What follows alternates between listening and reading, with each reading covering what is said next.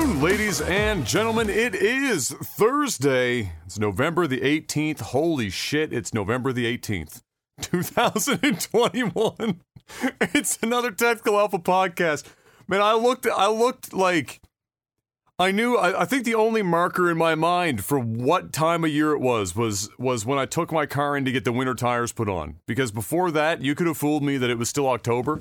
You could have actually just told me, hey, Adam, it's October the 28th. And I would have said, yes, it's October the 28th. But indeed, we are many weeks in the future from there. We are November 18th. We are almost a month away from Christmas. That's scary. But you know what? Fuck it. It's the most wonderful time of the year. A couple weeks away from National Neil Diamond Day. My body is ready. Not really, but I'll keep telling myself that. And start Christmas shopping as fast as humanly possible.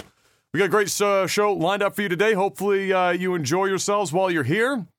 Thank you for stopping by. If you're here for the live show, if you're listening to us for the first time, one way or the other, regardless of where that is, thank you for giving us a shot. We talk about video games, TV, movies, dick-related analogies, you name it, we do it. And before we start, there's always the most important question of the week. Mr. Black, how was your week? This week was just another week. It actually just flew by. Didn't really do a whole lot. Same old same.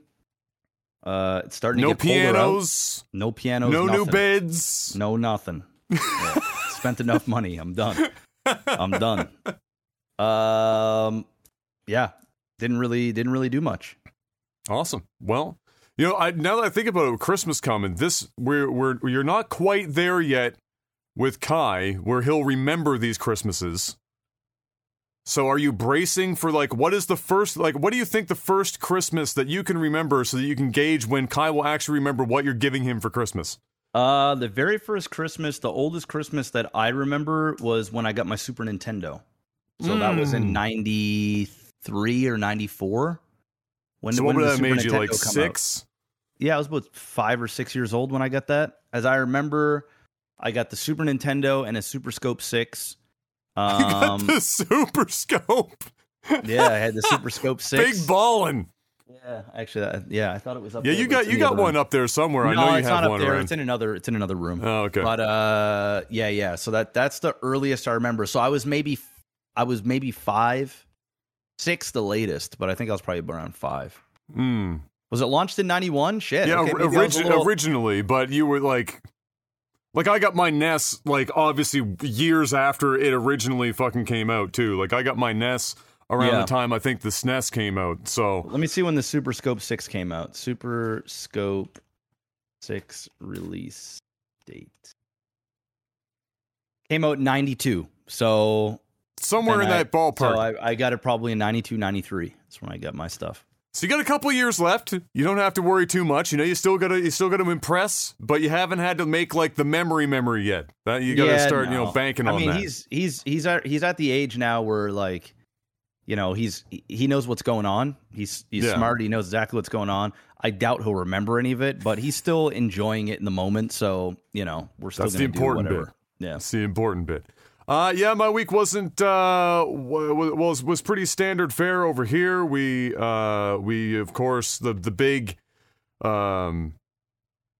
surprise was what we'll talk about as well. Obviously today it was these surprise quote. Well, it was leaked, but became reality of the Halo Infinite multiplayer release on Monday.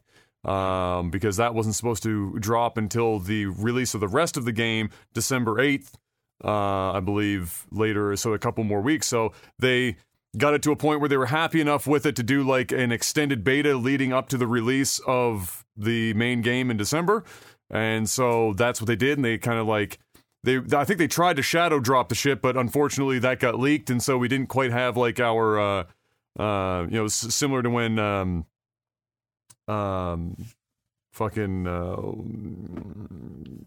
oh my God, my brain is fried right now. Similar to when, not Titanfall, but the game that they built on top of Titanfall, the other Battle Royale. That's where my brain's at today. Apex, thank you. My brain couldn't remember Apex. I need to go back to bed. Apex. So it wasn't quite the Apex situation where we got a complete shadow drop, but a happy surprise nonetheless. So I played lots of Halo this week. and have got Forza Horizon 5 ready for review. And that was mostly my week, so I've got lots of thoughts about Halo coming up later on in the show. But before we get to that, we got some other stuff to cover, so let's talk about some video game news. Sony has announced the top 10 most played games on the PS5 for its first year, because believe it or not, it is officially the first full year of these new consoles. You wouldn't know it because only about 5 people own one right now, but it's been a full first year, and the list is as follows. Big shocker in number 1, Fortnite. Big shocker number 2, Call of Duty Black Ops Cold War. And none of these are surprises. Then we get into the sports titles. FIFA 21, NBA 2K21, Assassin's Creed Valhalla, Destiny 2, MLB The Show 21, Marvel's Spider-Man, Miles Morales edition, of course, Demon's Souls, which I'm actually a bit surprised because normally that's a pretty niche-y kind of thing, or more niche than something like these other titles, and then NBA 20 or 2K22 sneaking in at the 10 spot just towards the end of this year. Obviously, that's got to be pretty popular if we've managed to get that on the list and it's not been out nearly as long. So there you go. There's your top 10, proving once again that sports titles, they hit hard. And there's a reason why they keep cranking those bad boys out on a yearly basis. They occupy almost half of the list of the top 10 most played games for Sony in this first year. We don't know about Xboxes. I don't know if they'll even put out a list. We can get an okay idea based on the number of people playing various Game Pass games, because that seems to be a pretty big driver for various titles on the platform. But we don't have a definitive top 10 at this moment for Xbox. However, if I had to take a guess, probably not dramatically different from the list we just saw on the PS5. FIFA, NBA, probably up there. Might even get a Madden squeak its way into that list somewhere on the Xbox side of things. Call of Duty probably also relatively high up on that list, etc., etc. As it turns out, that GTA Trilogy Remaster trailer, the one that we watched and everyone was freaking out about, and you and I thought, you know what? It's not that bad looking. As it turns out, we saw the cream of the crop in that trailer, Mr. Black. We saw the cream. That was the peak. And man, was it ever a long way down. And it didn't take long for that to start the journey on the way down on the other side of that release. I can't even list all the crazy shit that has gone horribly wrong with this trilogy remaster. I'm sure you've seen lots of it in your timeline, given you're in the RP scene. Lots of people probably posting about it, but holy crap. As it turns out, that was the cream of the crop. Harsh Reality sent it pretty quick upon the release of the internet being flooded with horrific examples of broken gameplay, nearly hilariously jank visuals, and more. The trilogy was in fact taken down for sale for some time, as it was discovered that the old hot coffee minigame, you remember that back in the day? Yes. So if you don't know, if you're not old enough to remember this, way back when San Andreas first popped off, somebody found out through some data mining. I know it's hard to believe that old timers like us could possibly data mine so long ago, but we did. And when they data mined that, they discovered that, hey, there's a mini game in here that isn't technically in the full release. And as it turns out, it was a sex mini game called Hot Coffee on the back end of that. And it was everywhere. A hot mess. Holy shit, they had main public, they had like mainstream talking about this shit, because it was of course another avenue to come at video games, is teaching the youths all the bad stuff in life, like running over hookers and having sex with hookers, all the terrible things that you can do in real life, doing them in Grand Theft Auto. And so what actually came of that eventually was a lawsuit against the company that then saw them take the, have revisions out to take it out, and they say, I think they paid $20 million at the time for that lawsuit out. So you would think that doing a remaster and re-release, that they might also want to not have it in there. As it turns out, somebody overlooked that and forgot to take the files out, and so they're still there. And so they had to take them off of the storefronts to figure that out. The bigger problem is, of course, that there's a physical release on the Nintendo Switch, and the Switch stuff still has all this shit in it, and there's not a hell of a lot they can do about it. So that's a bit of a hurdle for them to try and get over. But I mean, the visuals, everyone's probably seen them now. I mean, they in the trailer, they were not too bad.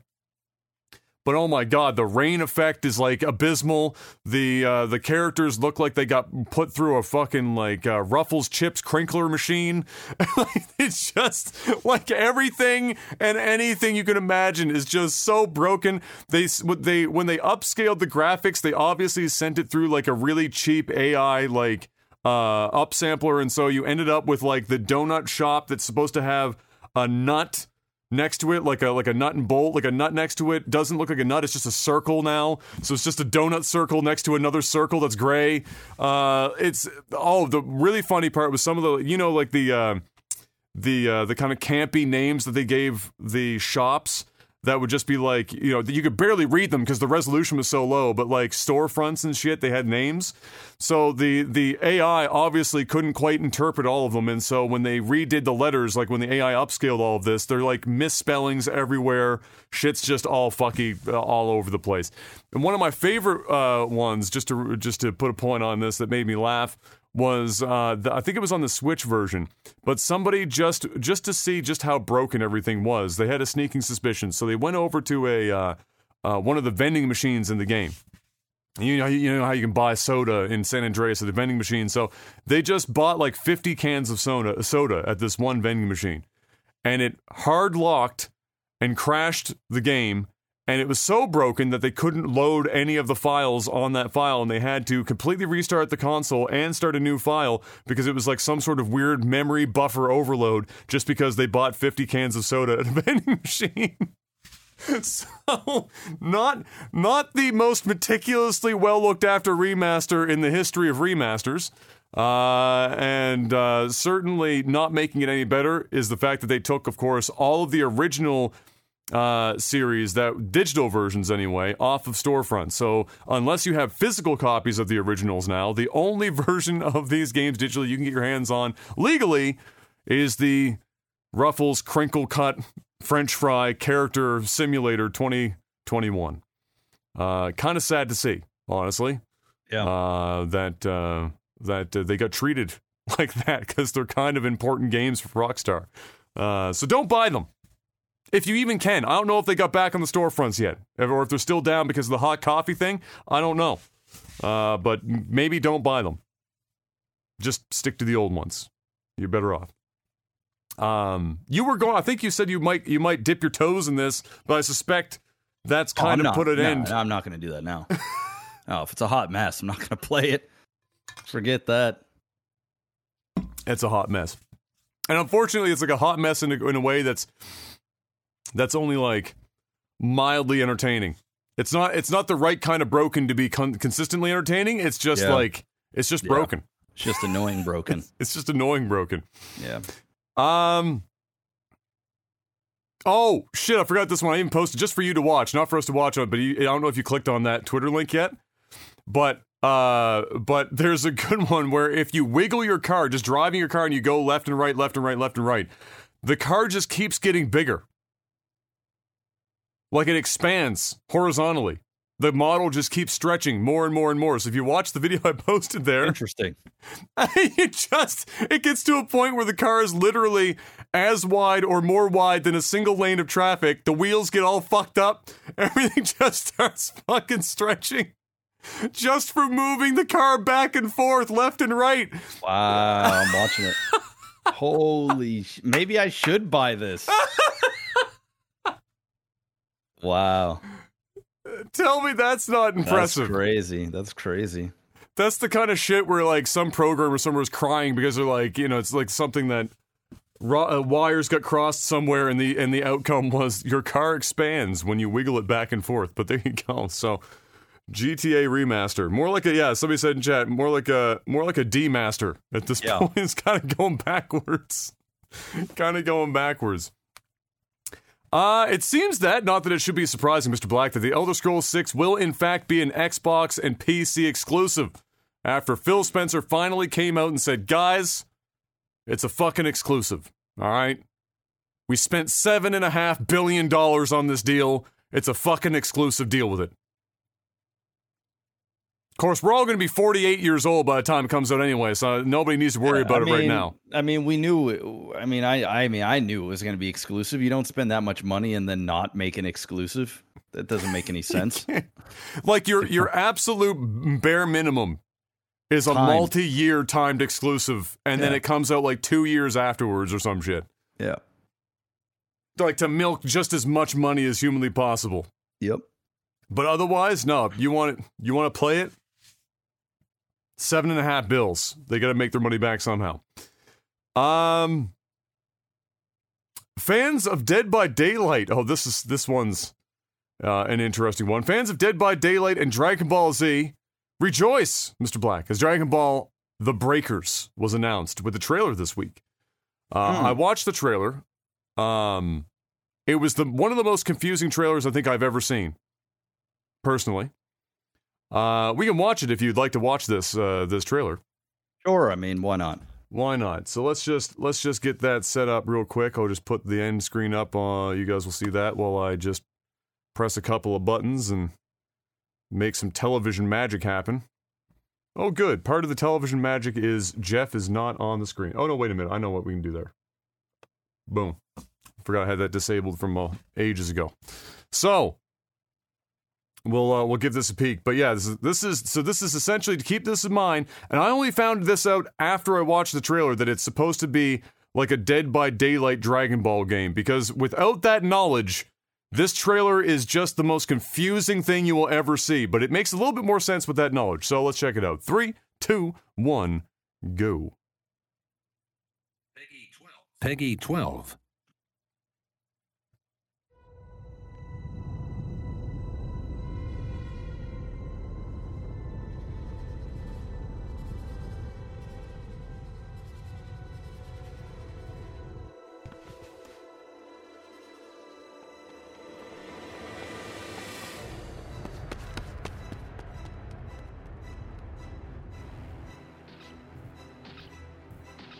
No.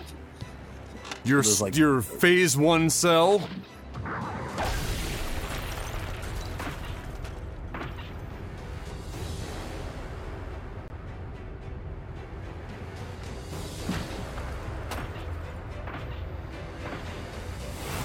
It's time to take a stand. The ultimate game of survival begins now. Raider. Wait, are you play a cell?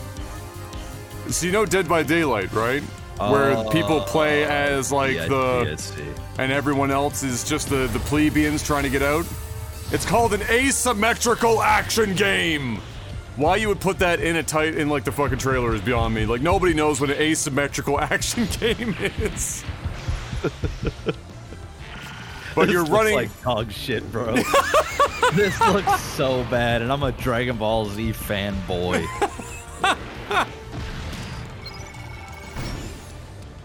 So without the knowledge that this is Dead by Daylight, the Dragon Ball experience, you can appreciate why I was very confused watching this trailer.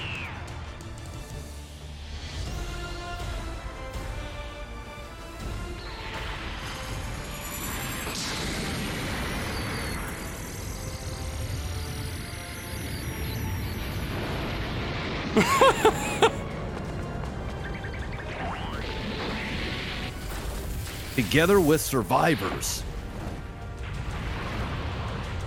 Yeah, is that Cell or is that Sephiroth? Break out from chaos.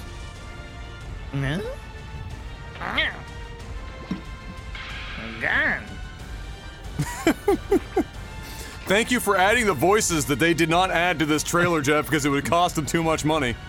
I love how they put like a dot there in the middle as well. Like, of course. Let's go back to that scope there. That's the scope. They even put the little tiny like crosshair dot there in the middle. Oh yeah. During the Gotta line it up. During the cutscene, man. Wow. There you go. Dragon Ball The Breakers, otherwise known as the Ball Breakers, as far as I'm concerned. Wow. Coming in, I guess, 2022 sometime. to whoever wants to spend money on that. But maybe,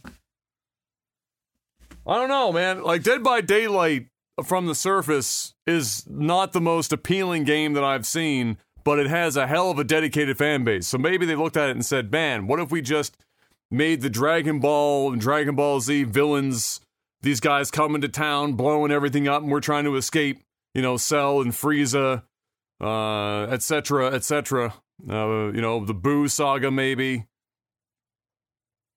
If I can't run from Garlic Jr., am I really a Dragon Ball Z fan, Jeff? I don't think so. So there you go, Dragon Ball Breakers. That looks like ass. The Breakers. Yep. Pass. You know what else is looking like ass right now? Activision Blizzard's stock price. That's my segue to this segment of the podcast. Activision Blizzard took some serious pounding this week, Mr. Black, as hundreds of people stepped forward, internally and externally at the company. I think the number of reported cases now to the authorities is over 500. And the interesting denotation there being both internal and external, the company, meaning that employees of the company are being hit for doing shit outside of work as well as within the workplace, it seems. More information also came out about Bobby Kotick's behavior specifically, including a voicemail. This is particularly damning. Specifically including a voicemail where he tells a former assistant that he'd have her killed. And despite the board of directors, despite all of this stuff that came out this week, and I'm barely giving you a taste, I mean, you'd get to read a dictionary or 3 at this point to keep up with all this stuff. The board of directors came out publicly a couple days ago stating that they're still supporting Bobby Kotick and stand by him in these trying times. Oh, God. The shareholders, however, have a different thing in mind. They want Kotick the shit out of there. And as do hundreds upon hundreds, and the number keeps going up, of employees signing a official document calling for his resignation based on they have no confidence. It's a call of no confidence in Bobby Kotick's leadership. This especially happened, and as well as a massive employee walkout, which I think was over, in the thousands, I think, of employees, if I'm not mistaken, walkout here this week. After they discovered that Bobby Kotick actually did know, we discovered, not that it was surprising to find out, about a lot of this sexual harassment and just didn't do anything about it. In fact, one of them that was the harassment cases, Bobby Kotick fought to keep the guy in place at the company instead of having them removed from the company. Bobby stepped in and said, no, we must keep this person in the company. Further than that, there was also I think 1 or 2 rape allegation of a single person, a supervisor, and Bobby did not inform the board or anyone else about this happening either. So he seems to have a habit of wanting to sweep as much of this shit under the rug as possible. Not that it might entirely have anything to do with it, but unfortunately it looks bad as far as press is concerned because Mr. Kotick, as well as 2 of the board members, which have been fighting to keep Bobby Kotick in place, are all in Jeffrey Epstein's Black Book. Woo! And so you might not be shocked to find out that Activision Blizzard's stock price has tanked 18% in the last couple of weeks. Sounds like a pretty good time to invest money into Activision Blizzard. I'm not going to lie to you. This is not financial advice, but I've got a little bit of money there in my account just waiting to be put into a stock, and it seems like Activision Blizzard might be a good bet right now. Believe it or not. So obviously there's a lot more going on. That was just the highlights of the week. The walkout and whatnot. We also got public statements from Jim Ryan, the head of PlayStation. Obviously, I suspect because he feels not just that, he feels necessary to come out and say something for PR's sake in general, but also more specific to PlayStation. They have deals, exclusivity deals with Call of Duty and whatnot with Activision for PlayStation. And so, of course, now Jim Ryan is more directly tied to this whole mess. And so he came out. First of all, he called apparently way back when this first started to kick up and said, guys, what the fuck? And then as the decisions to continue to keep Bobby and these other people in place continued to mount, he made his public statement this week condemning basically everything over there, saying that they could not possibly handle this any worse than they're fucking handling it right now. Another fun fact, remember when they had, I think it was what's her name? Jen O'Neill, and then the other guy, Ibarra, or whatever the other guy's name is. When they had when they removed Blizzard's head, they replaced with two heads. Remember, they had a guy and a girl. That's right. At the head, yeah. So, when they signed those two on, afterwards, she apparently discovered that they were paying the guy more than they were paying her for literally the co-role of the company, and so they got torched for that too. So they just can't seem to take anything but giant capital L's this week as this continues to roll forward. So Bobby then came out and doubled down on it by putting out an internal email to everyone this week saying, anyone who doubts and this is a quote, anyone who doubts my conviction to be the most welcoming and inclusive workplace doesn't really appreciate how important this is to me. End quote. That was Bobby's words this week. Also, Phil Spencer, of course, came out and did his spiel, although that's probably less about partnership and more about just saying something, because as another leader of another massive company in the same space, you just have to come out and say, what the fuck? Yeah, that's your highlights now for Activision Blizzard's current situation, which I would say is just everything is on fire, holy shit, is an accurate... I mean, it was already on fire before. Yeah. Somebody dumped gasoline on it this week. And the fire gets a little bit bigger. So we'll keep tabs on that and see if Bobby does in fact manage to keep his place in the company. Do you think he'll keep it, or do you think that this is mounting enough evidence that he's going to eventually get replaced? Bobby ain't going anywhere, man. Well, I'm just going to say it, man. He's too good at his job. He makes too much money. Like, he's doing something, when I say that, I don't mean like he's doing a good job with all of this. He's doing a good job at making money. That's what I mean. To shareholders, this guy is just making money hand over fist year after year after year. He obviously knows what he's doing in terms of how to get profits. It's just the shit is catching up to him. And I don't think he's in... It's not like he's being accused of this stuff. You know what I mean? It's like shit that's just happening under his watch, which is bad, and it shouldn't. But at the end of the day, unless he's mixed up in all of this mess directly, I don't foresee him leaving. Unless he's just tired and he just doesn't want to deal with the headaches and he's made his money and he's just like, all right, you know what? I'll step down. But I don't see anybody getting together. I don't see the board getting together and saying you got to go. Well, the board is already behind him, so I think somebody asked me that. That's why I asked you the question. Somebody asked me, do I think Bobby's going to get replaced? And you know, the loose answer to that is, the reality is, for any CEO of any company of the size of Activision Blizzard, there is an enormous amount of mechanics in place to keep that CEO in place, as if they're performing. Yep. Even to a satisfactory level. They don't need to be a superstar like Billy or Bobby has in terms of making money for the company. There's just a lot of mechanics in place to keep them there for sure. And this is especially if you have enough friends on the board that will fight to keep you there. The board is ultimately your best chance at removing the CEO. And if the board is behind the CEO, my God, you basically have to hope he gets arrested. Or some like insane shit comes out, and I know it's insane that he already got like caught up in this thing about like threatening to have like an assistant killed, but apparently they already settled that when it happened, so there's no other legal ramifications likely going to come out of that other than bad PR that it's become more public now. So you really have to there's so much work, and they to give you an idea, they also reminded everyone this week that all of the sexual harassment and workplace violation stuff that applies to the average employee will not be applied specifically to Bobby Kotick in this case. So even if something comes up, he will not get the same kind of treatment as an average employee does within the company. And that's just, welcome to corporate fuckery. So Bobby's made lots of money for lots of people. He's made lots of friends that also have lots of money. They're also at the top of the company. Short of him being put in jail, or like Jeff said, he just gets tired of juggling all this shit. He's older. He's not like retirement old, but he's getting up there. He's got hundreds of millions of dollars. Shit, the bonus from this year he's good.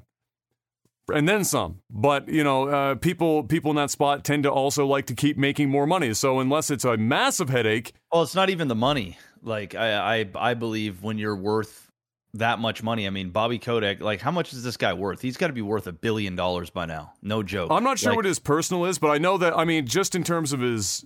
Because, if you're talking about, Bobby like, Kotick's liquid... net worth, I mean, this is internet. Yeah, that's stock and everything. Between $7 and $8 billion. Yeah. I mean, his bonus was $150 million this year. Yeah. So like, and that's money. That's not stock options. He got a bonus of $150 million. That's 1 year. 1 year. Yeah. So my guess is like probably bare minimum he's worth $1 billion. So like, I mean, at the end of the day, and that's if you torched all of his fucking stock.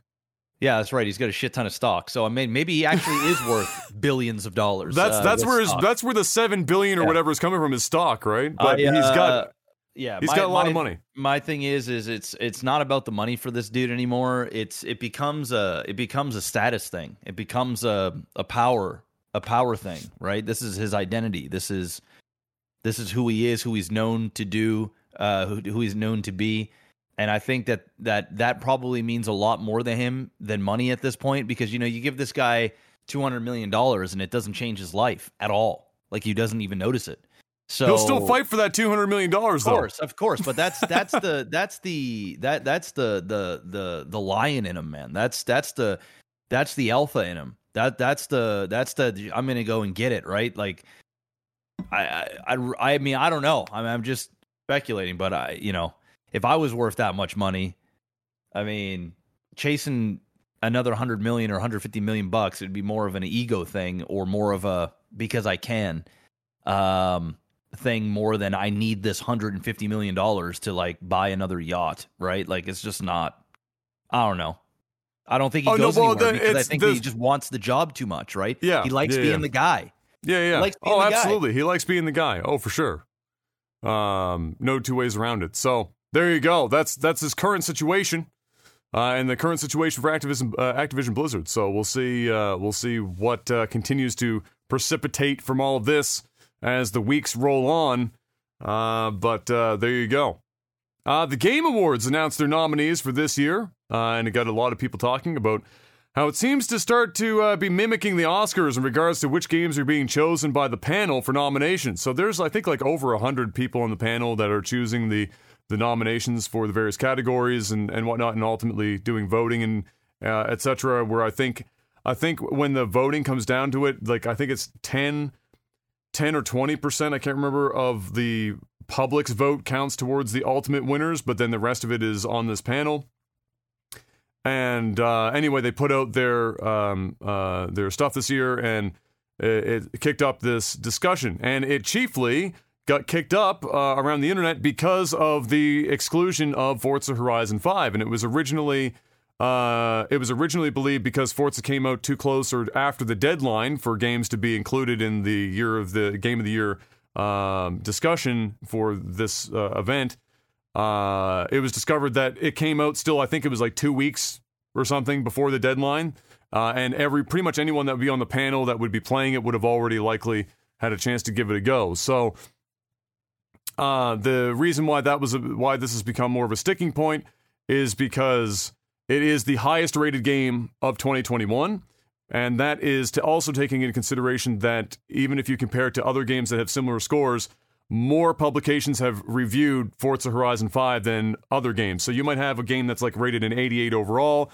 Horizon 5 I think is a 91, but Horizon 5 I think has like double some publication reviews versus other games, and so it is critically the most acclaimed. It's also I think close to, if not the most player well received game of the year. It's converted both journalists and regular players into the racing genre in general, and is being lauded as one of the best games anyone that plays it have ever played. And some people are getting like mindfucked just off the rip in the opening segment of the game. I watched Nadeshot actually play the opening segment just the other day, and he was literally just mindfucked for like a half hour straight. It was kind of fun to watch. So it started up the conversation about this, not just because it's a racing game, but because, like, for all of the metrics that you could possibly measure a game to be considered for at least being nominated for Game of the Year, it's not even on the nominations list. And then another part of the conversation was also within the indie game category. 2021 was a really bumper year for some incredible indie games as well that got critically and fan receptions through the roof. But none of them are also being seen here. And I talked a bit in the thread about how I believe some of that's because we have a separate category for Indie Game of the Year, where when the panelists sit down and they decide Game of the Year overall an indie game, they say, oh, well, some of these maybe could possibly replace some of these other ones of the main list, but they have their own categories, so let's not move some of them up there. The Forgotten City and Inscription are two just off the top of my head that I can think of that could easily be argued to replace something like Resident Evil 8, which is on this list. So I know you have some things to say. I'll just read the list and then I'll get your thoughts on what I've kind of blurted out thus far. So the list for this year is Deathloop, It Takes Two, Metroid Dread, Psychonauts 2, Ratchet & Clank, and Resident Evil Village are the six nominees. So what are your thoughts on that stuff, Mr. Black? I'll be honest, man. I don't think a sports game or a racing game should ever win Game of the Year, ever. I'm just gonna keep it 100. I don't think the player pool is big enough. I don't think it's in terms of your. I'm not saying it had 9 million players in 7 days. I mean, that's why I was gonna reframe it, because I knew you were gonna counter. It's not necessarily the number of players playing the game. It's the variety of people that play the game. Sports games and racing games are in their own world.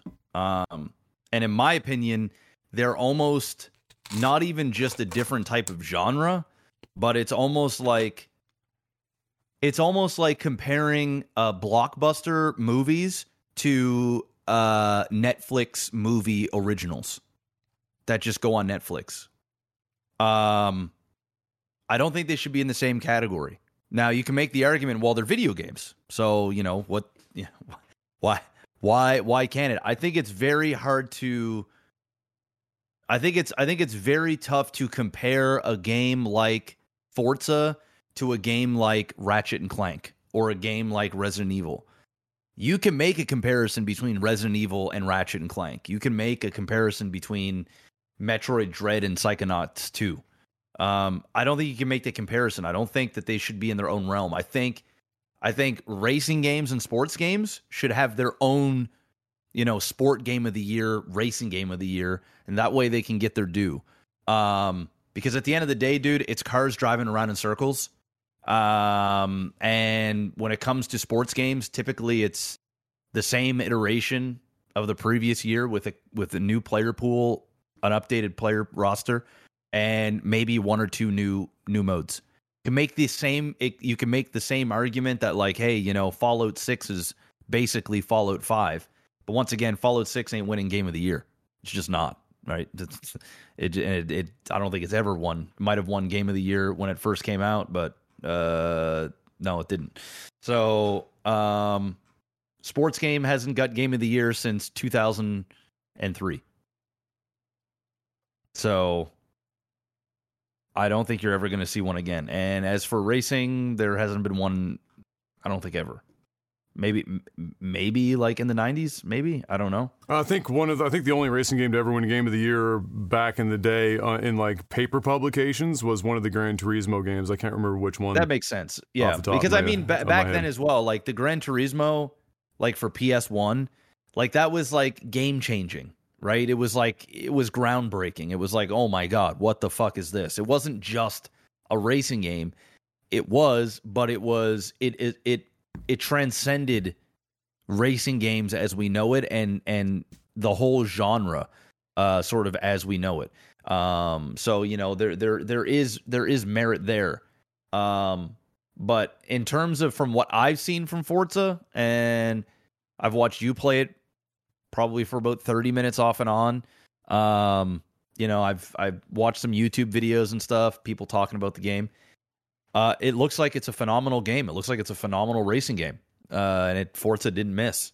But just because they didn't miss and it's critically acclaimed and people like it, I don't think it should be in contention for Game of the Year.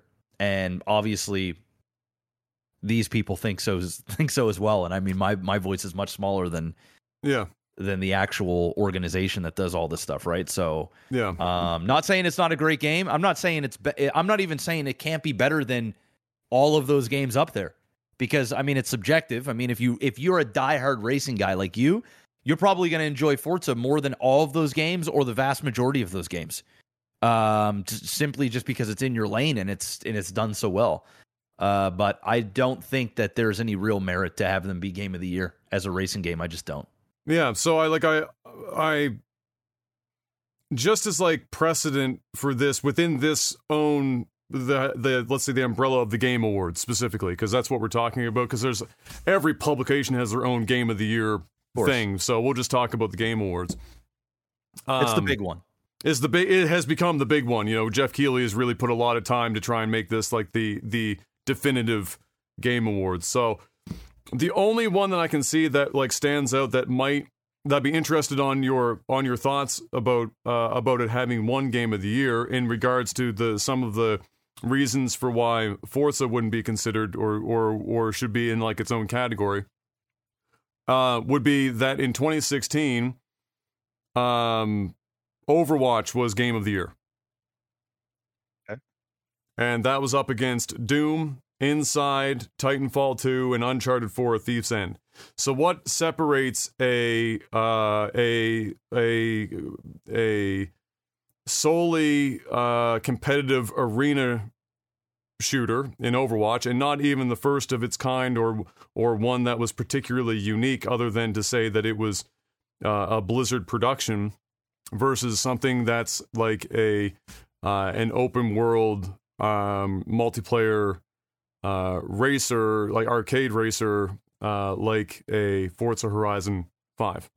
What separates those two that would put not because I'm not saying that for example that I would even necessarily make Forza Horizon 5 the Game of the Year. It's just that I would be interested in what the panel takes into consideration when critically and player base has put it at the top above all other games of the year, which I think should at least net it a nod in the Game of the Year category, maybe not win it, but all the same, what's it compare like to something like Overwatch as to why that would be nominated, let alone win Game of the Year in 2016? Well, I mean, Overwatch isn't a racing game.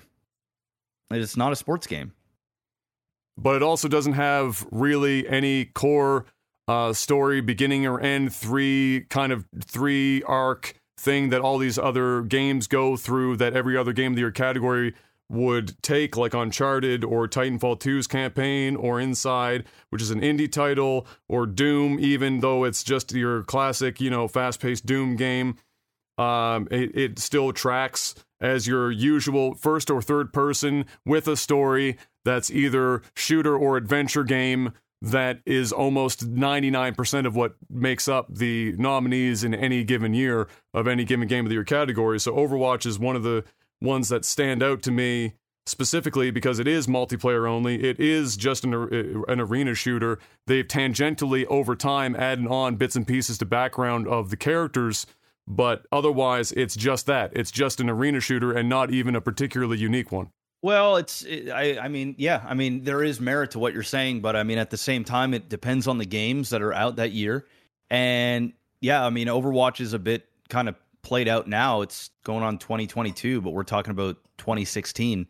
And let us not forget that Overwatch did change the game to a degree. I mean, it isn't your regular shooter. It was very different.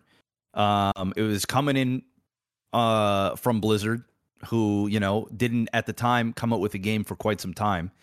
So there was a lot of hype around it. They created a massive league. It was it was the biggest thing in gaming in 2016. It just was. Forza's not. Forza's just not. It's an important game. And they're in their own lane, so to speak. But Overwatch, everybody was playing Overwatch. It was the talk of the town. It was changing esports as we knew it. It just had more impact, in my opinion. How did it change esports? Because Overwatch League was entirely floated by Blizzard and then died almost instantaneously. Yeah, but it didn't in 2016. They're dumping all this money into it. Bunch of teams were coming over. People were jumping ship. I mean, it was just a different thing. Like nobody's going out of their way to change their gaming habits for Forza, right? There's no. I'm not trying to underplay what Forza's done. They must be to a certain degree, because the last most popular Forza, for example, being 4, only hit. There's no games There's no games on the new system. Everybody's desperate for a game, so that Forza came out at the right time. It's a game that shows off all the graphical natures of the new consoles. So you've got tons of people that own these consoles and don't have games to play them. I mean, COVID hit. Everybody's indoors. Everybody wants games to play on their new consoles, and it's been the perfect eclipse for Forza. Couldn't you say that about any of the games that are being on this list this year, that there are so few games that some of these are getting onto the list just because everyone's desperate to get games on new consoles? Notwithstanding the fact that Forza also lives on the PC, and I suspect the majority, given the few number of Xboxes on the market, especially given the fact that there's now over 10 million people on it, and I don't know if they've even crested much more than 10 million sales of both the Series S and X combined, that a large portion of this is the PC market. Couldn't you say that about like almost any other game, like Resident Evil Village or any others that have been? I mean, Resident Evil sold a shit ton of copies as well, did it not? Yes, it did. But that's my point. Is that I mean, graphically, it also rated lower. It doesn't, but rating doesn't matter. That's the thing, right? It doesn't matter. It doesn't? No, it doesn't. For Game of the Year awards, it doesn't. No, the rating doesn't matter? It's the same thing. It's the same thing with the Oscars, right? There's tons of movies that win the Oscars, and the ratings on some of these movies are bad. They're just bad. From who? The critics? From critics, audience, it doesn't really matter. Like it's Game of the Year, our Album of the Year, all these different things. There's politics behind it. It's not just we've got 10 million players, 9 million of those players really, really like the game. It should get Game of the Year. It's just not how it works, unfortunately. It's just I don't make the rules. I mean, outside of that, I don't really have much other of a rebuttal. The thing is Forza is almost a benchmark type game. It's the crisis level of racing games. If you want to see what your console can really do and what your TV can really do, you buy Forza. And you buy Forza over Resident Evil. Resident Evil isn't a graphical thing. People weren't buying Resident Evil because they thought the game looked pretty. They're buying Resident Evil because they love the series and they buy it. When it comes to Forza, yes, that's absolutely the truth. The people that love Forza buy Forza. But I also believe that because everybody's in their houses, they've got the new consoles, this thing looks absolutely gorgeous. Like, it's one of the best looking games I've ever seen. Shit, if it was free to play, I'd probably chuck it on my TV, just see what it looks like. I got a PlayStation 5, this doesn't get used, right? Like I don't have a game.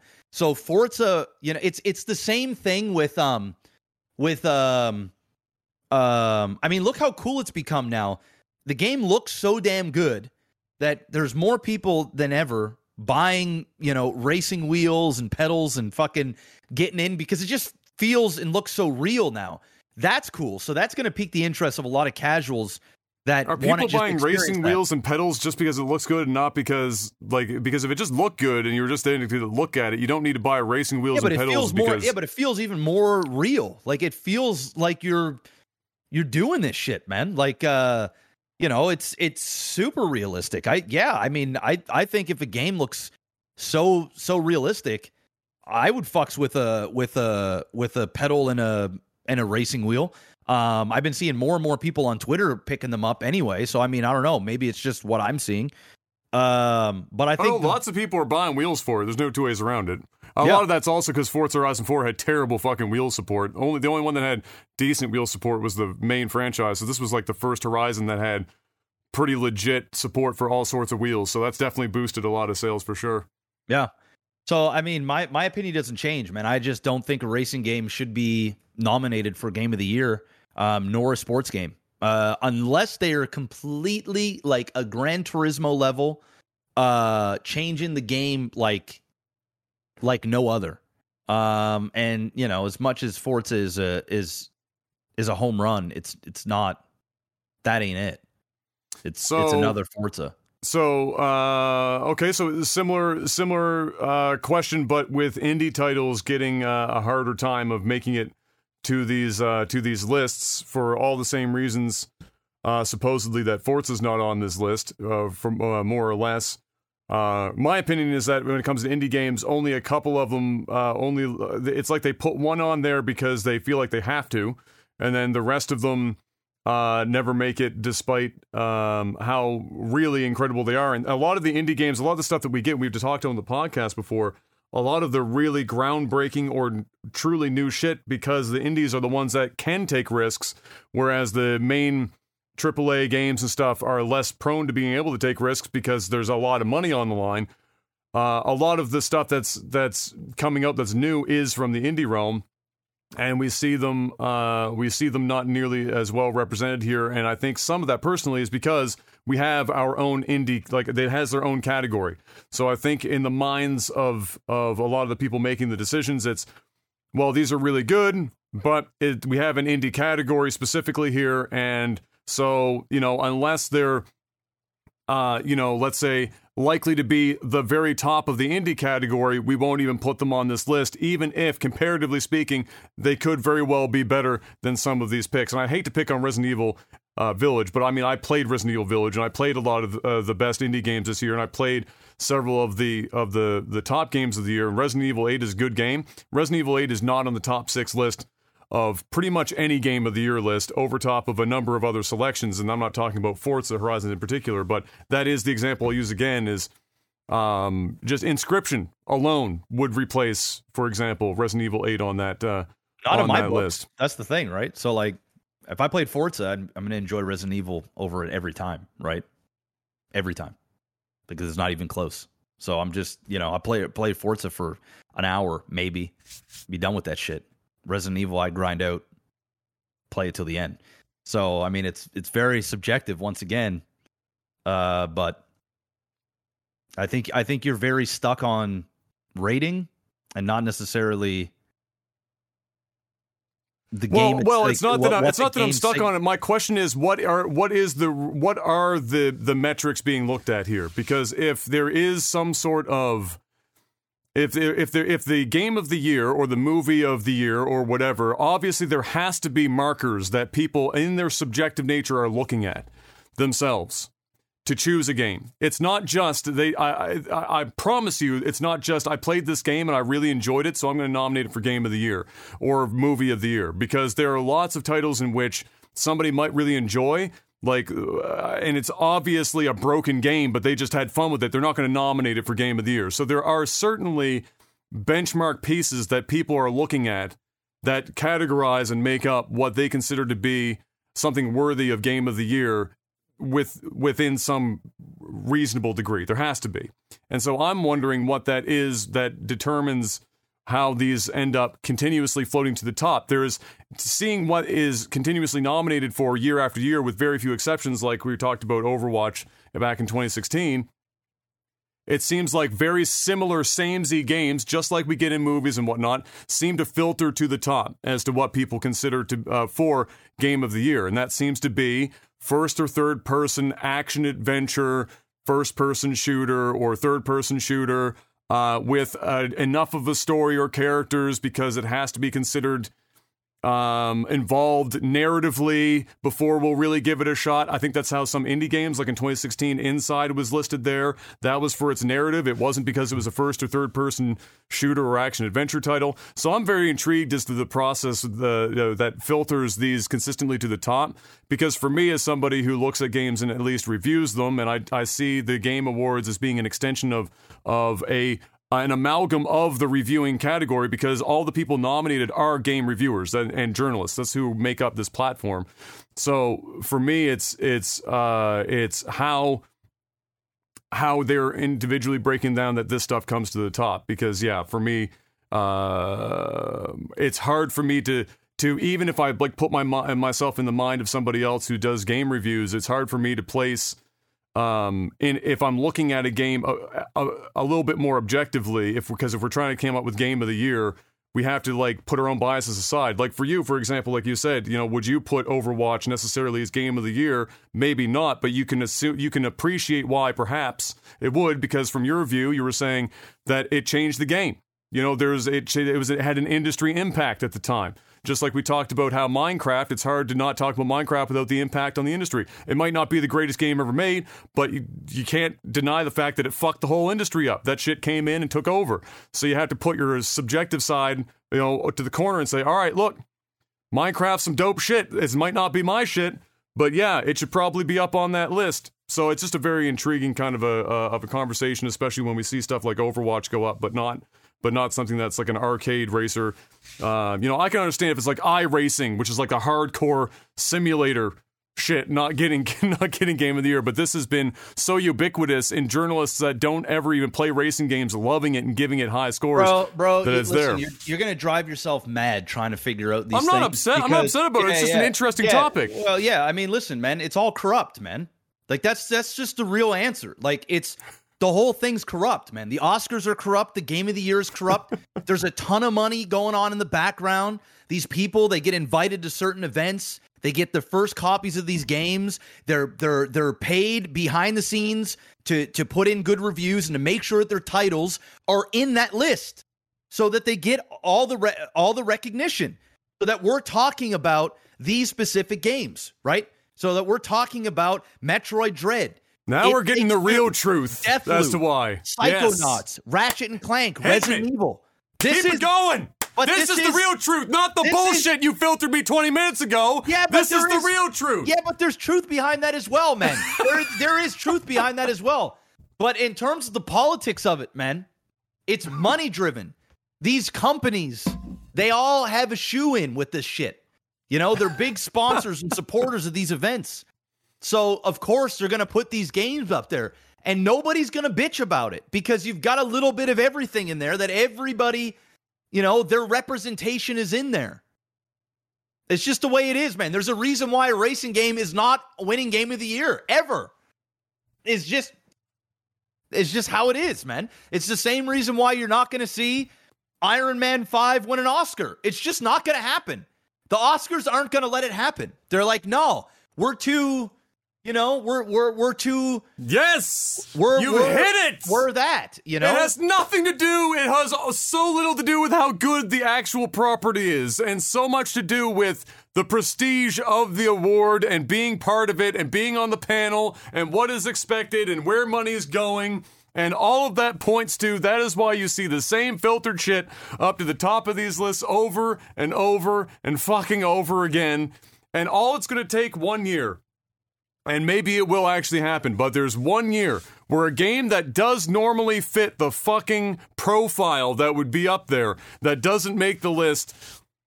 And because here's the thing, is that nobody ever is going to say, well, it got up there because politics.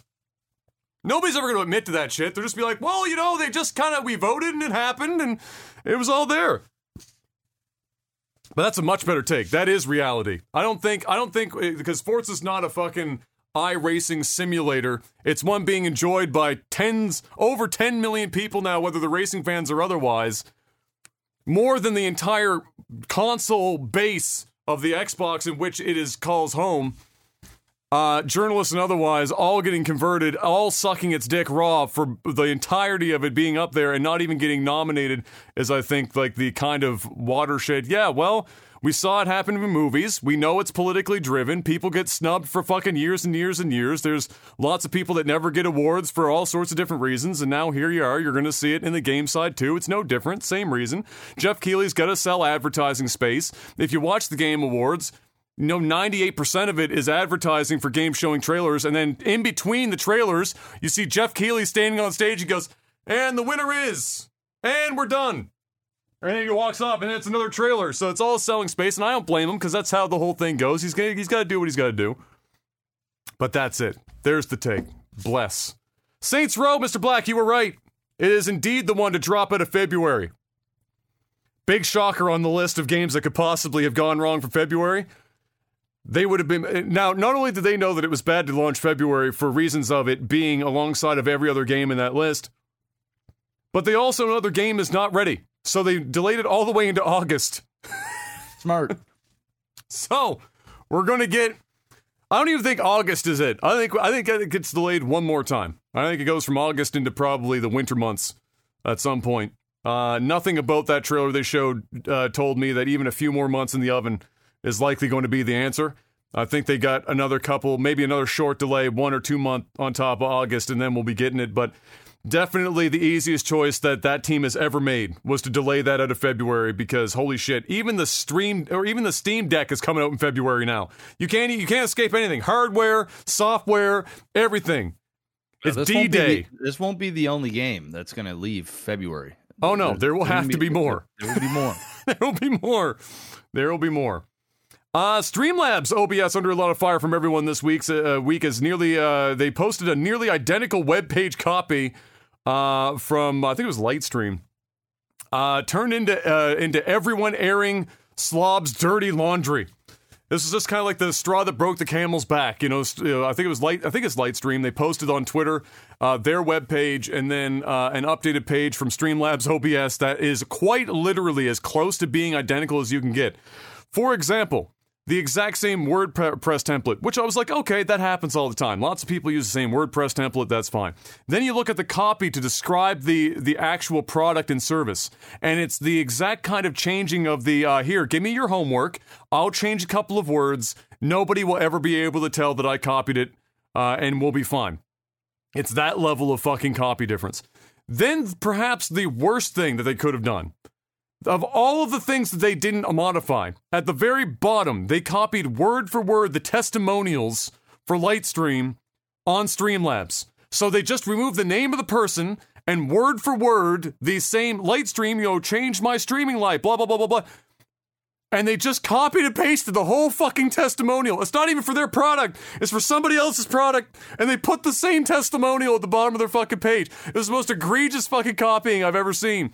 And so that was the straw that broke the camel's back. Then people saw that. It went semi-viral, 20,000 retweets, with which, within the gaming community is all it takes for everyone to see the shit. And then it was everyone came out to fucking just beat the shit. Everyone grabbed a baseball bat and started swinging at Streamlabs OBS, one after the other. OBS themselves came out and said, hey, remember that time when Streamlabs came to us and asked if they could use OBS in our name because they were using our open source software? And we said, thank you for asking, but we'd appreciate it if you didn't. And then they went ahead and did it anyway. And not only that, but then they filed for a fucking trademark on top of that, immediately following. And then they paid a shitload of money in Google ads consistently so that when you search just OBS in Google, Streamlabs OBS is at the very top of the fucking list and not Open Broadcast Software, the original company. More than that, old employees started coming out of the woodwork to let you know what it's like inside the company. Chiefly, the marketing team apparently all but exclusively got fired en masse back in 2018. Thing, man. Here's the thing. I mean, they deserve all this heat. All right, they do. But at the same time, bro, you know what I'm sick and tired of? I'm sick and tired of these people coming out from these companies and bitching and complaining and throwing gasoline on the fire. If you had issues, right, with the way shit was going down, then why don't you voice the issues? Oh, they did, and then they got fired. Happening? No, I mean publicly. Why don't you tell people this stuff? Why don't you come out and say, guys, Shit, tons of us just got fired from this shit. Oh, and by the way, this is the fucking slimy shit they're doing. But instead, they wait till almost 2022 when they're under fire, and then they start piling in, man. I'm not a fan of that shit, man. I'm just not a fan. Well, I'm not saying I you can't shouldn't speak up. There's something that just doesn't seem sincere. It's hard for me to get on board with these people that do this stuff when you're picking a very specific time to do it. And it's like the most opportune time. Like, why not just come out and say the shit before, man? Why? Why now? I don't know of all the stuff that came out. For example, there was one employee that got fired because like 3 weeks before TwitchCon, they gave her the responsibility to set up the TwitchCon booth for Streamlabs. And she's like, okay, well, I got 3 weeks to make this happen. And she brought it to them. She said, she was adamant about wanting the booth at TwitchCon be wheelchair accessible, which seems like a relatively reasonable ask. Make it wheelchair Makes accessible. sense. They didn't want to hear about it, and she was adamant about it, so they fired her. So there was lots of examples of stuff like that. Now, here's the thing, man. Yes. I just can't believe that, right? That's the thing, right? Because what we're doing, Adam, like, and we gotta, if we're gonna play this game, we have to, we can't, like, you're saying that like it's factual, right? Like, sure, we can't just say this shit, right? It's the same thing that happened with Twitch with the password leak, and people are like, oh, now accounts are. We're not hearing shit about that. I mean, I continue to look into it. Nobody's saying anything. Nobody. So, before listening to somebody that's angry or a random source, right? It's hard to just. I know we want to because they've done some dumb, and it's just like, oh, okay, then I'm sure that they've done this. I just have a hard time joining the bash machines when I'm only getting one side of the story. That's all I'm saying about that. So I just can't believe that, No, that just makes them sound like the worst human beings ever. Oh, I get it. We don't care about the people that have disabilities, so they can't come to our booth. You're fired. Yeah. Like, yes. What the fuck? Really? I mean, well. Okay, I don't disagree with what you're saying. I'm comfortable being the asshole that is just going to assume, given everything else that they've done within their company, that that's not a stretch for me. The fact that so many people from not just inside the company, but tangentially related other companies that Streamlabs has dealt with and then stolen from and just acted like it was their own shit and swept everything under the rug and then sold to Logitech for $90 million off the back of everyone else's work, including open source software from OBS. I can't not look at it and go, you know what? They're probably pretty shitty people. If I just had to take a fucking stab in the dark, they're probably pretty shitty. I get that, bro. But what I'm saying is like this person could have been like, yeah, fucking, I don't know. I watched an employee kick a dog, outside and just fucking beat a dog's, whatever. I also understand when you say that they seemingly wait to go public until these moments. And just for the same reason is that, maybe I know OBS did at the very least.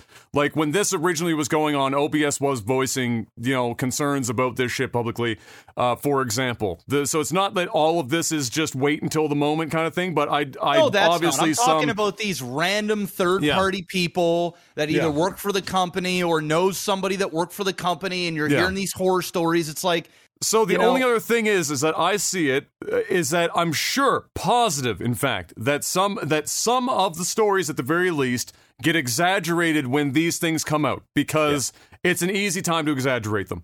I also believe that, kind of similar to why unions exist, if just one person comes out with a story like that, and it's not dogpiling from like a bajillion other people on a relatively large entity like Streamlabs does, or the Streamlabs is, then it's just like this brief little fart in the wind and then it disappears and nothing happens. Now that this is all happening, it's like, oh, somebody's saying something and they have a little bit of a platform.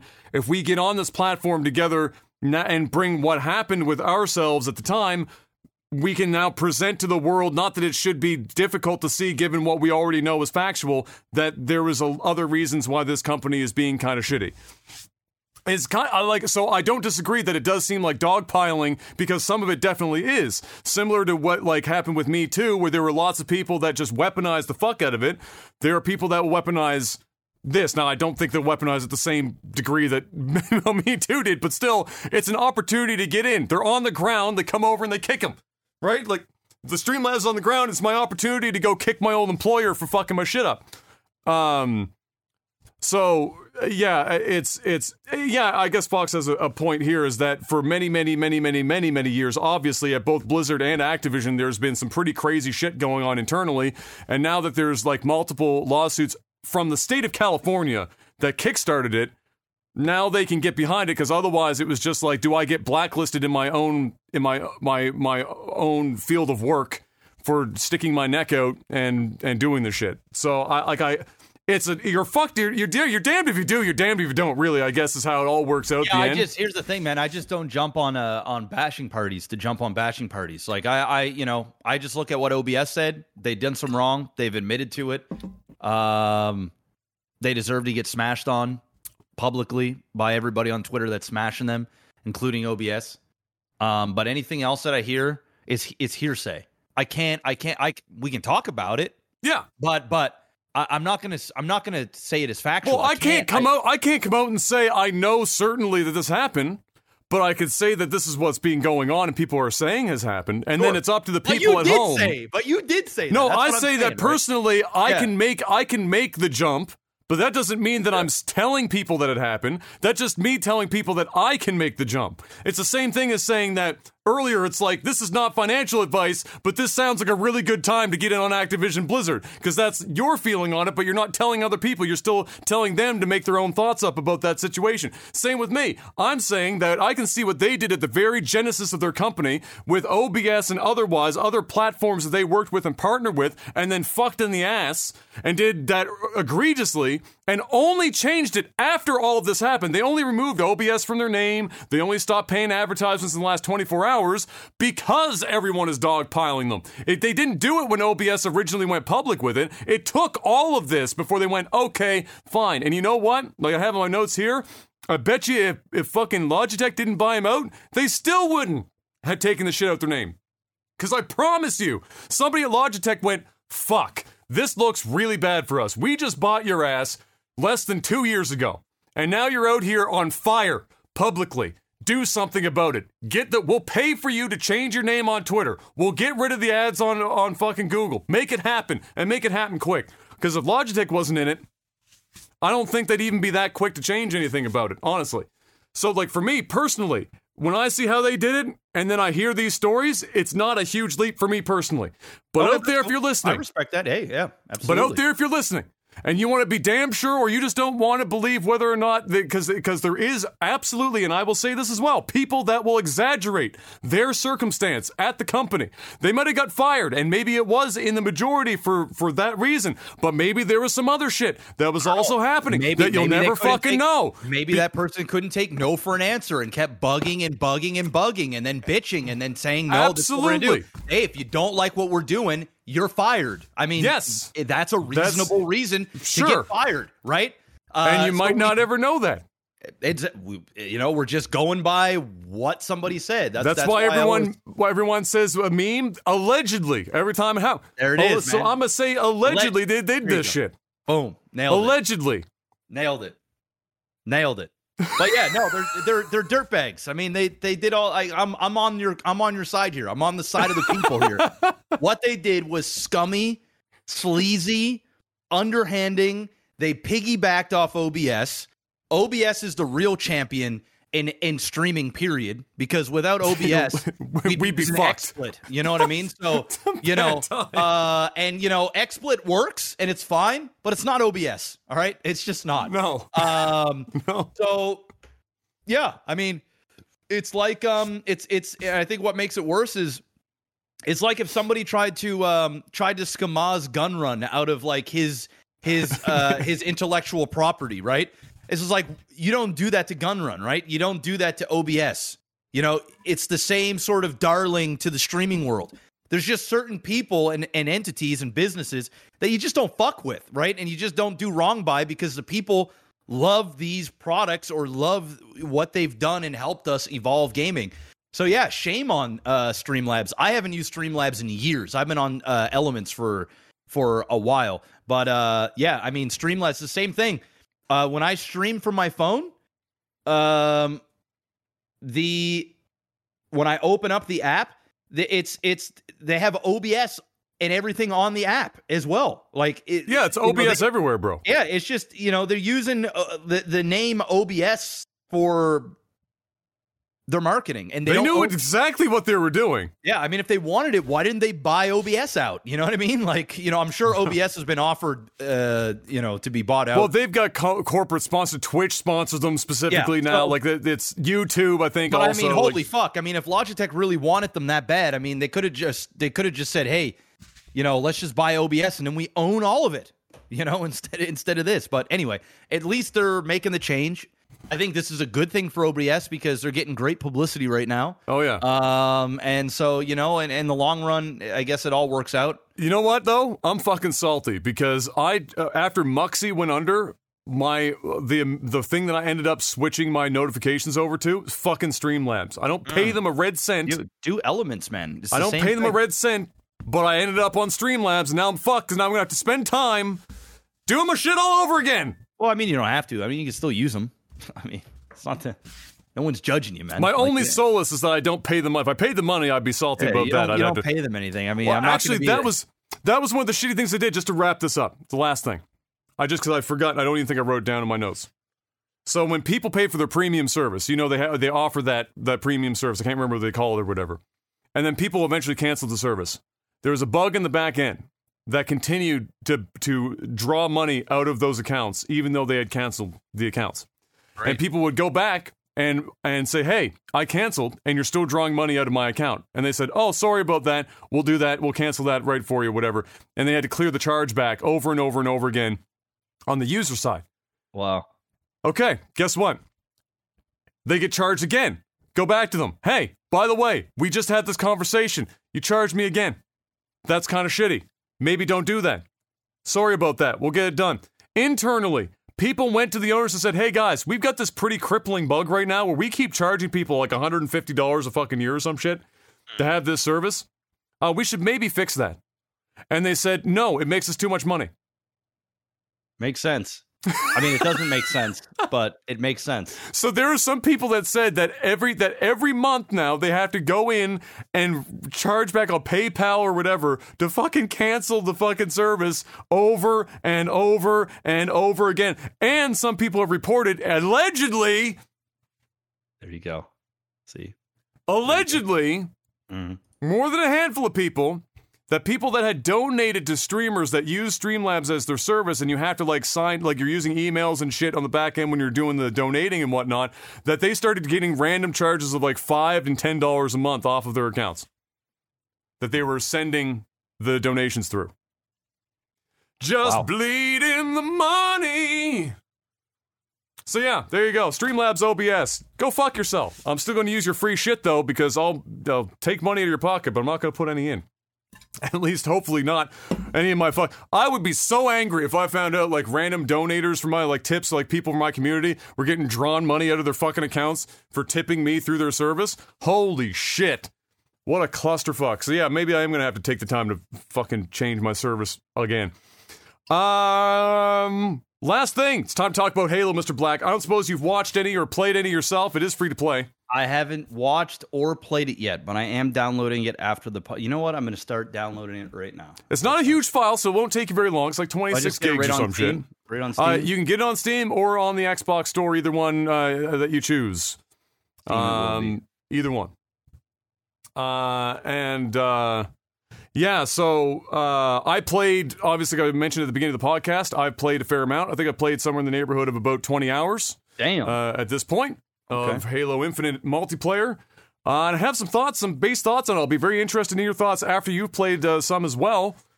So the right thing out of the gate, and I even have a command on my channel now because the amount of people that come in and ask me, so is it any good? Got so high that I had to make a fucking command to let people know so I didn't have to repeat myself. The answer is yes. Halo Infinite, at its core, the gameplay portion of it, is really fucking good. Really solid. Polished beyond belief for something that you would have thought a year ago would have been like a complete bomb out of the gate.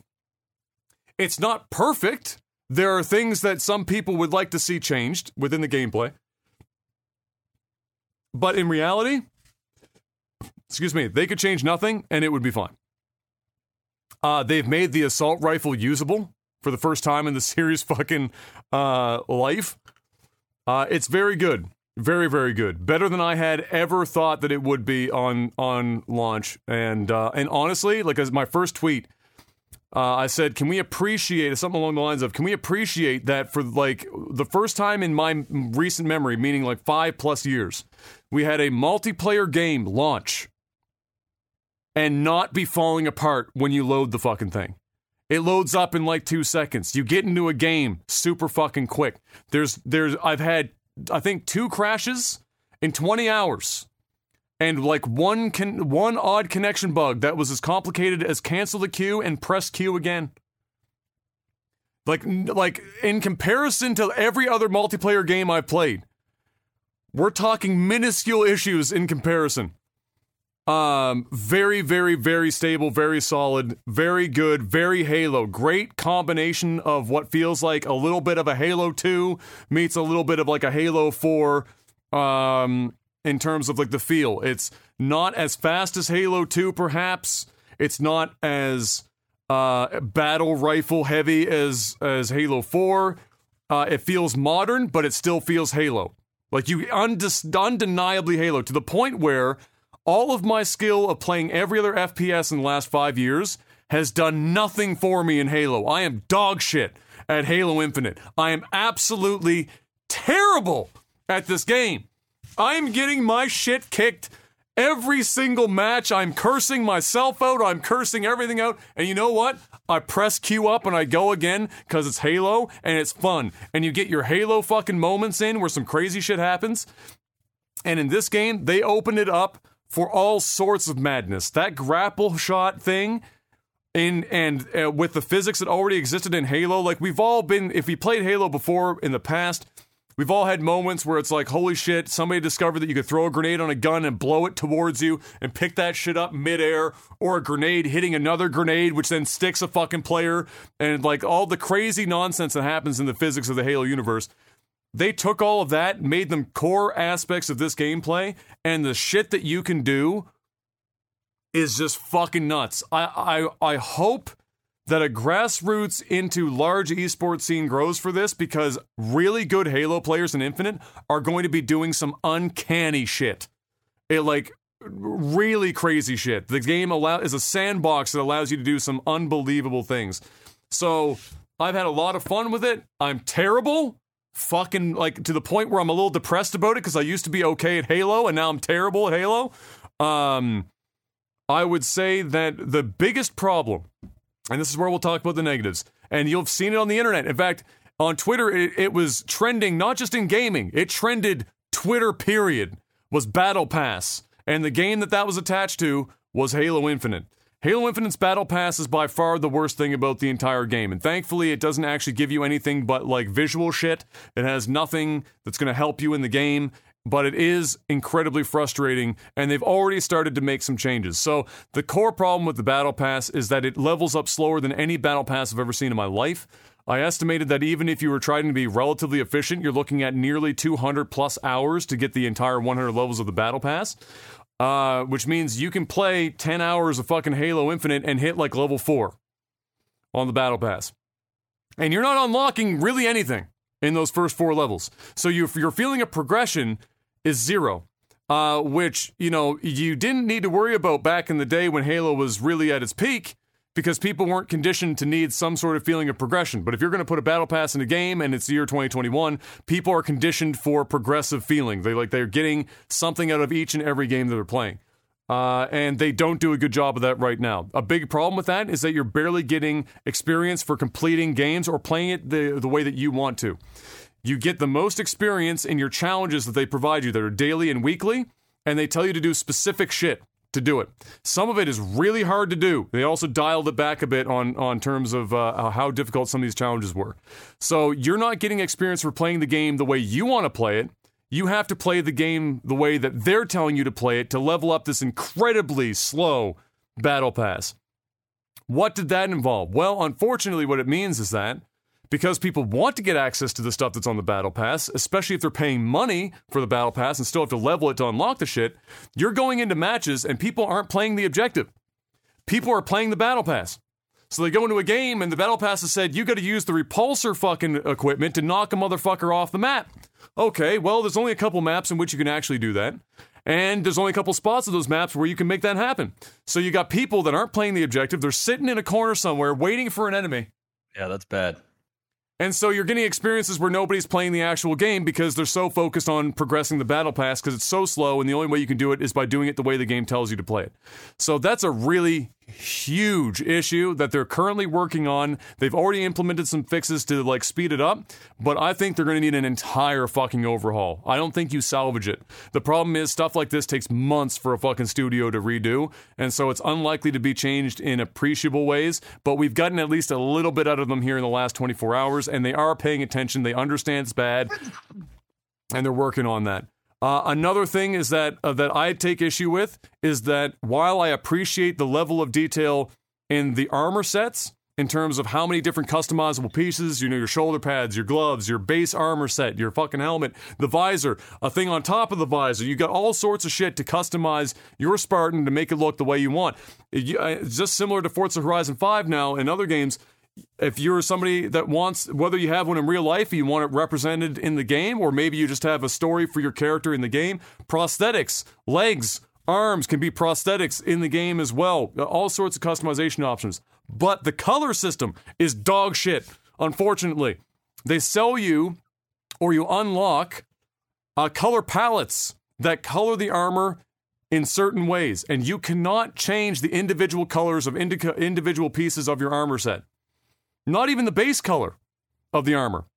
So the color set includes the base color of the armor. So you can't like buy a color set and then say, I want my base armor to be, dark green, like the traditional Halo color. But then I want this color set to be on top of that base. No, the color set comes with the base color. So you have the only control over the color of your Spartan is the entire color set. No more granularity to it. Which means, unless you can find a color set that you actually like, you're kind of fucked. So there are several color sets that I think are kind of cool, but there are pieces of the color set that I don't like at all. Like there's an almost all white set that I wear on the armor set that I picked up, but it's got a blue highlight on it that I fucking hate, and I want to change the color to, but I can't. And in previous Halo games, you had way more control over the various elements of your armor to be able to color them. And there are other games that have done customization much better. So I would prefer them to, if possible, have it so that maybe they do sell you those color sets, but instead of the whole color set being the unlockable, make it similar to something like Guild Wars 2, where the dyes, the colors themselves are unlockable and special. And then you can apply those rare colors to the parts of your armor that you want to make the Spartan look the way you want. Because right now, everyone looking the fucking samesies. And there's not much you can do about it, because you can have different armor, but if the color set's the same, everyone just kind of looks like the same fucking thing. Like you're getting variations, but not much, because you can't choose those colors. So those two things are the primary non-gameplay things that people are complaining about, with the Battle Pass being by far the worst. But thankfully, that doesn't take away from the fun of the game. You get into the game, it's fucking Halo, and it's awesome. Some people complain a bit about the time to kill. I agree that in some spots it's a little bit silly, but it's also Halo, and it's always been long. And I need to play more of it to really get a grasp on it, but I do feel like some weapons could use some balancing, for sure, in terms of doing a little bit more damage or a little bit less. But overall, really fun. Enjoyed myself. Haven't done ranked yet. I'm probably going to friggin' kill myself and play ranked because I'm so bad. But you can hop in and have some fun, and I highly suggest anyone that's a Halo fan, or if you're just interested in trying Halo, this is the most modernized version of Halo I think they've ever done, and they've nailed it. If you've played Battlefield or Vanguard out of Call of Duty or Warzone, and you know how broken all of those fucking games are, and you just want to turn on a multiplayer shooter and have it be the least broken of all of them by a large margin, you are going to experience the least number of issues turning on Halo Infinite. You're going to hop in, you're going to get games quick, and you're not going to be crashing every 3 seconds. You're not going to be having performance issues. Shit's not going to be falling apart. Thankfully, it's not been loaded with hackers yet. We have to wait for that day to come. I'm sure it's coming, but it hasn't happened yet. And so there it is. That's my initial 20 hours with Halo Infinite. I can't wait to hear what you say as well, because you were playing as much Halo as I was back in the day, and we both stepped away from it for quite some time. So it'll be interesting what your thoughts are. Yeah, we'll see. I'll have thoughts for next week. Absolutely. And that's it for games. It's time to sell out, Mr. Black. Patreon.com/LagTV. Head on over there. Throw some money at the screen. We still going. We still doing our thing. We got Elgato.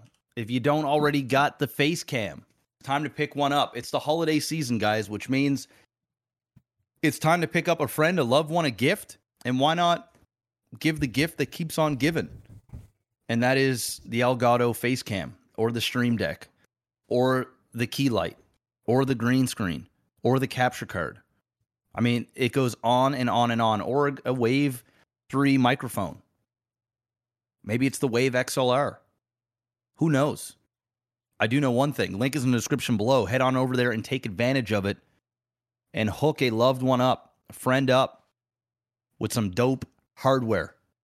Also, it's that time of year, guys.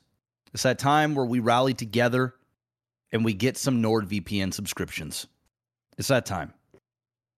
NordVPN.com/OTT. Use the promo code OTT. Get a big-ass discount. And get some bonus months when you get a 2-year subscription. Stay safe. Stay anonymous. Watch different regions of Netflix so you can watch all your holiday favorites this holiday season. You know, watch different regions of Twitter and YouTube videos that just kind of region block your ass because for whatever reason they don't want you watching in that country, which just doesn't make any sense to me. Bypass that with NordVPN. Having a hard time connecting to a specific service. You know, something messy is going on with your IP. Mask it. Be part of a different. You can't travel. It's COVID. Get your travel on through NordVPN. Travel to a different state, a different country. Put your green screen up behind you. Pretend you're in Tijuana. Why not? Why not? And you staying safe and anonymous all at the same time. It's a win-win. And when you get a subscription, it's a win-win-win because we win as well. And the sponsor wins and you win. Everybody just walks away a winner. Who doesn't like that? NordVPN.com/OTT. Use that promo code OTT right now. It's time to re-up, guys. It's the end of the year. We got to put in numbers. This time, team. It's time. We're trying to get another contract. All right. Time crunch. Let's make it happen, guys. Let's make it happen. It's gut check time. That's it. Now it's time for movies and TV. X-Men 97. If I say that out loud, if you're old enough, you're already thinking of the intro music right now. It's coming back for new episodes in 2023 on Disney+. Bringing back, of course, I think as many cast members as they get their hands on, including, fun fact, a random member of parliament from Nova Scotia. Lenore Zahn is reprising her role as Rogue. Okay. I didn't know this. She's done her Rogue's voice in many games, many shows. She's done some acting on the side, and then she decided to just go back home and do MP shit. Cumberland County, Mr. Black. Okay. What a life. What a life. Yeah, Mark is going to know who it is, because, yeah, that's her, yes. Yes, Mark. You videotape from the room. Yeah, she was an MLA as well. Yeah, that's her. So, anyway, yeah, I saw that. At first, I was like, man, you can't. Hopefully, they do it the same art style. I don't want a new fancy art style. I want 90s cartoon art style. Don't fuck with, like, this weird, modern, computer animated kind of, like, fucker. No. Stop it. Unless it's going to look like the League of Legends one that's right now on Netflix, because that art style is fire. See, unless you're going to go that far, don't be giving me this other weird shit. And then you better make sure that's the original fucking soundtrack, too. I want to turn that episode on, and I want to listen to every time Netflix is going to say, do you want to skip the intro? I'm going to say, go fuck yourself, because I want to hear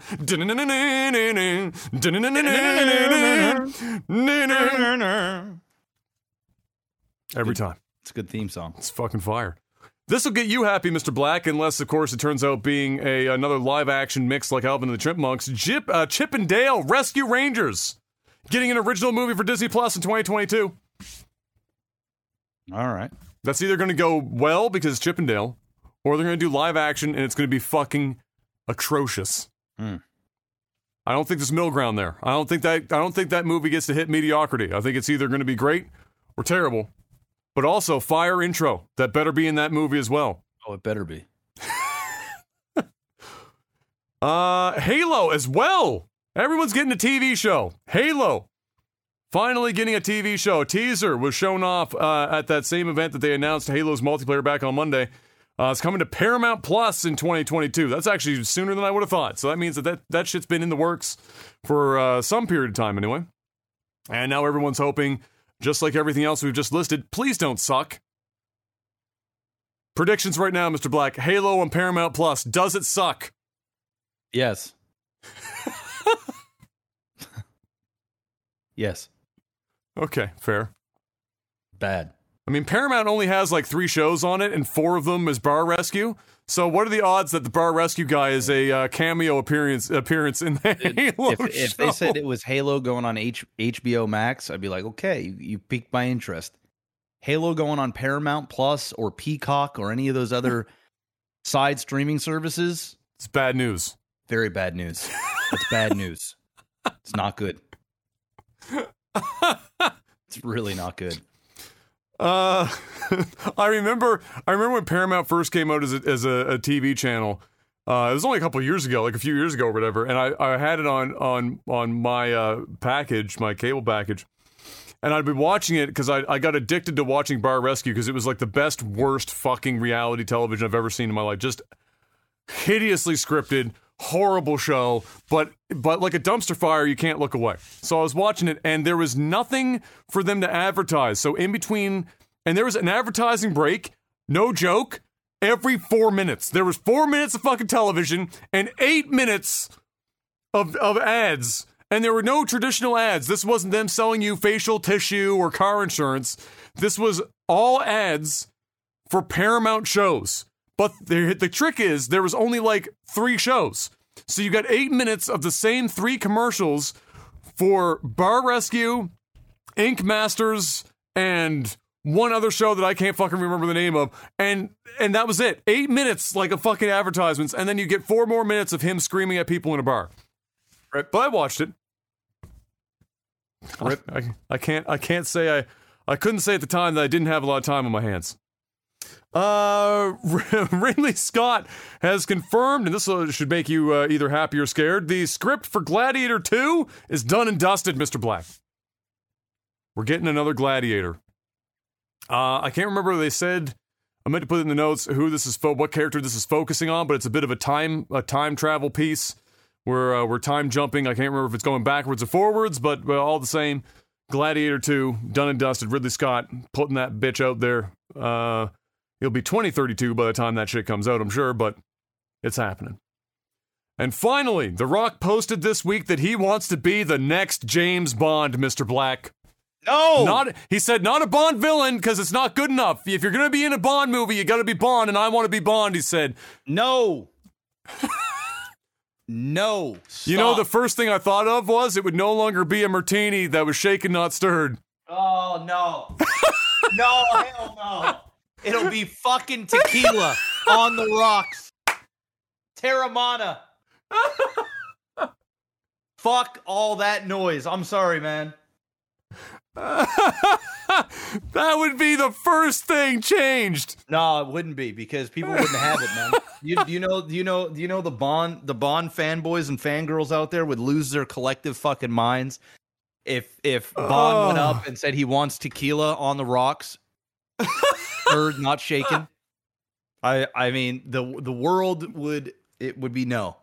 You know what The Rock said? The Rock said he said his grandfather actually played a Bond villain. Yes, not the main Bond villain, no, I don't think, but like a side villain. Yes. And he was like, I want to keep it in the family, and I'm not gonna play a villain, but I'll play Bond, right? He's like, I ain't no villain, but I will. Rock, he's always shooting for the top, right? Hey, listen. No. I don't care how big The Rock is literally the biggest movie star in the world. There is nobody bigger than him. He's bigger than Tom Cruise. Physically and otherwise. Yeah, he's bigger. He's bigger than Denzel Washington. He's bigger than Leonardo DiCaprio. He's bigger than all of them. Physically and box office wise. He is the GOAT right now and has been for some time. And I foresee him staying in that position for some more time. There is a 0% chance that MGM agrees to make The Rock a Bond.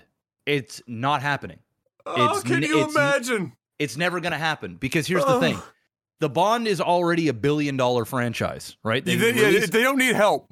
They don't need The Rock, right? No. That, you put The Rock into these positions when you need The Rock to lift Fast you and up. the Furious type thing, bring those box office numbers up, create a new element. Nobody's asking for that. I can quite literally think of 10 different Bonds way before The Rock. Like The Rock is, how does a Bond villain or even some sort of henchman fight The Rock? And you think to yourself, The Rock is in trouble here. You know what I'm saying? Like it's guns only. You can't have hand-to-hand combats with this guy and him actually get fucked up. It's just not believable. Well, right? first of all, he put in his waiver that he's not allowed to get fucked up. That too, right? The thing is, what made Daniel Craig's Bond so great, he got fucked up. He got fucked up. Like he was run down. He was tired. He was angry. He had a chip on his shoulder. He was seasoned. He's been through it all. He's over it. He's vulnerable. He barely gets through every fight that he's in. Yes, and that's what made Daniel Craig, alongside many other things, that's what made him great. The Rock, I just don't buy it, man. I just don't buy it. I don't want to see him there. Stay clear away from that shit. That is the last thing I need right now. I will never watch. I'm telling you right now, if he ever became Bond, I'm never watching it. I have 0.5 interest in seeing The Rock in a fucking 6XL tuxedo, banging women, drinking tequila, and trying to act suave all at the same time. All right. It's just, he's not wearing the Omega watch. He's not wearing the fucking tailored suit. He ain't banging the hot chick, and he ain't getting tequila on the rocks. I'm sorry, Rock. It ain't happening. Tom Ford doesn't have enough fucking material in his closet to make a suit that fits The Rock. Nah, bro. If I ever saw Bond do a rock bottom on somebody, I am out, man. I'm out. I'm sorry. James Bond in is fairness just to The Rock, I haven't seen a Rock movie in a hot minute where he's delivered the rock bottom. They get away from delivering the rock bottom after I think the first Fast and the Furious movie that he did with them. I think he delivered one there, and I think he's been. Yeah, no. I think he's been stepping away from it. Yeah, no. Sorry, Rock. That's wishful thinking. You can give that it to, is. If they come and they say, hey, Henry Cavill's the next Bond, I'm in. Right? I don't want to see him as a villain either.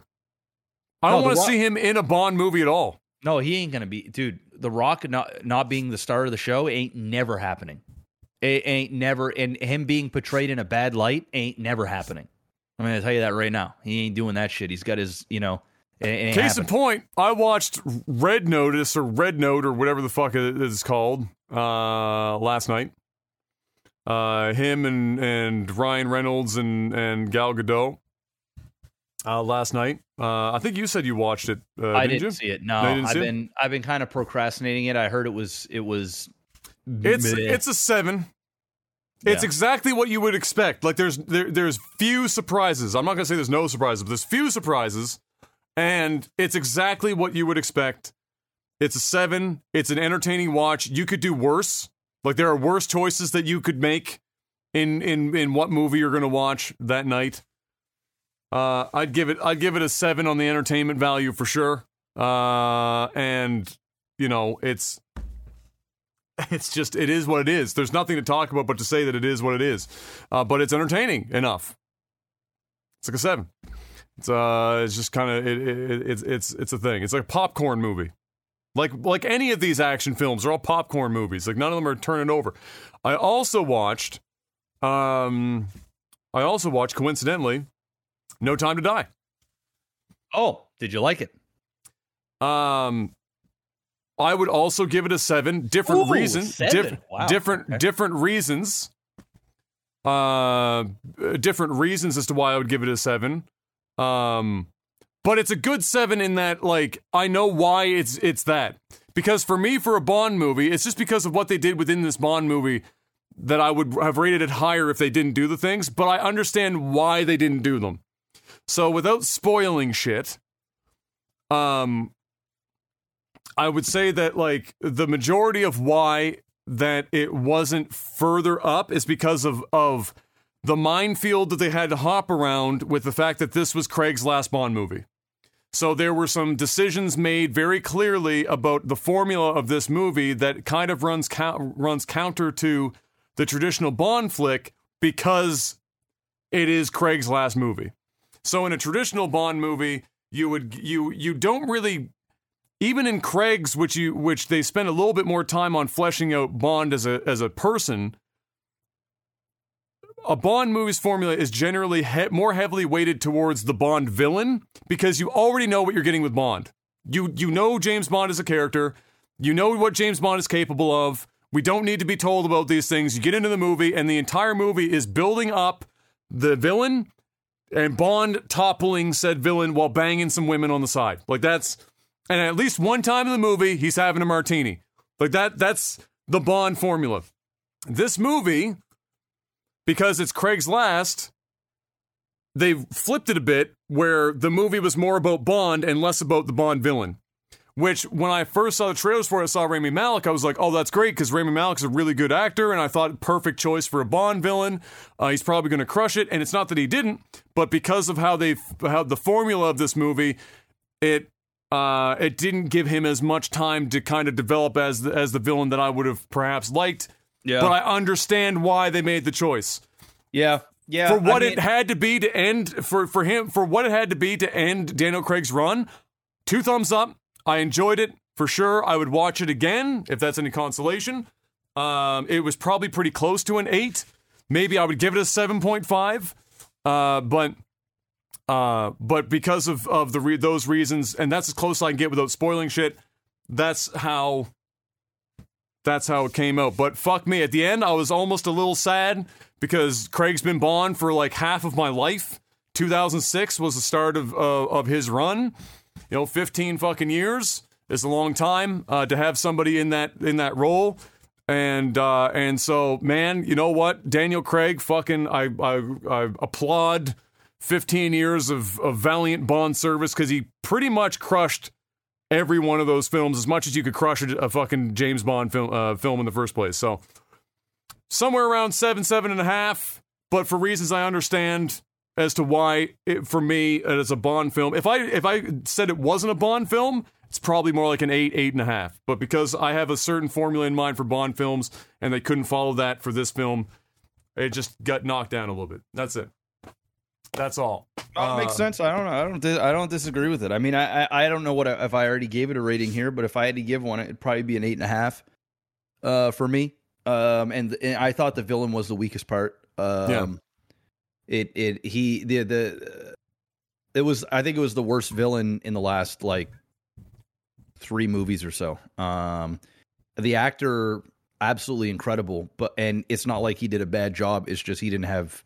The focus just wasn't the villain. Yeah, he didn't have a shit ton to work with. No. It was wrapping up Daniel Craig's Bond's journey.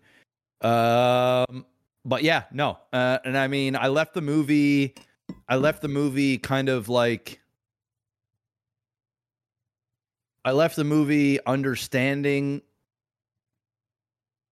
why things happened the way they happened, but then I also left it kind of like disappointed a little bit, but at the same time happy. It's a weird thing. It was I guess it's kind of hard to, like, how else would they have done it?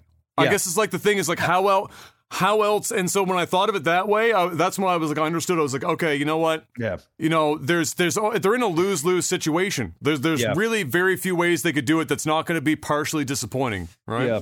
Yeah. So anyway, I enjoyed it. I think I probably enjoyed it a little bit more than you, but I also did see it in IMAX. So like, that might have added my because there was some beautiful fucking.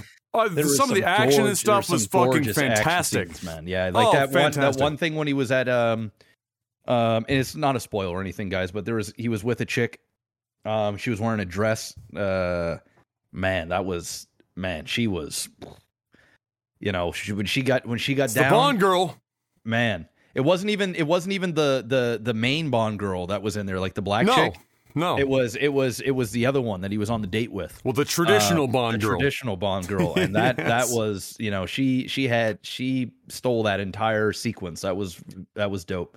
Yeah. But anyway, yeah. So yeah, we'll see. I guarantee you, The Rock will not be the next Bond. That is definitely not going to happen. I low key hope it's Henry Cavill. Or even more, I want to see what's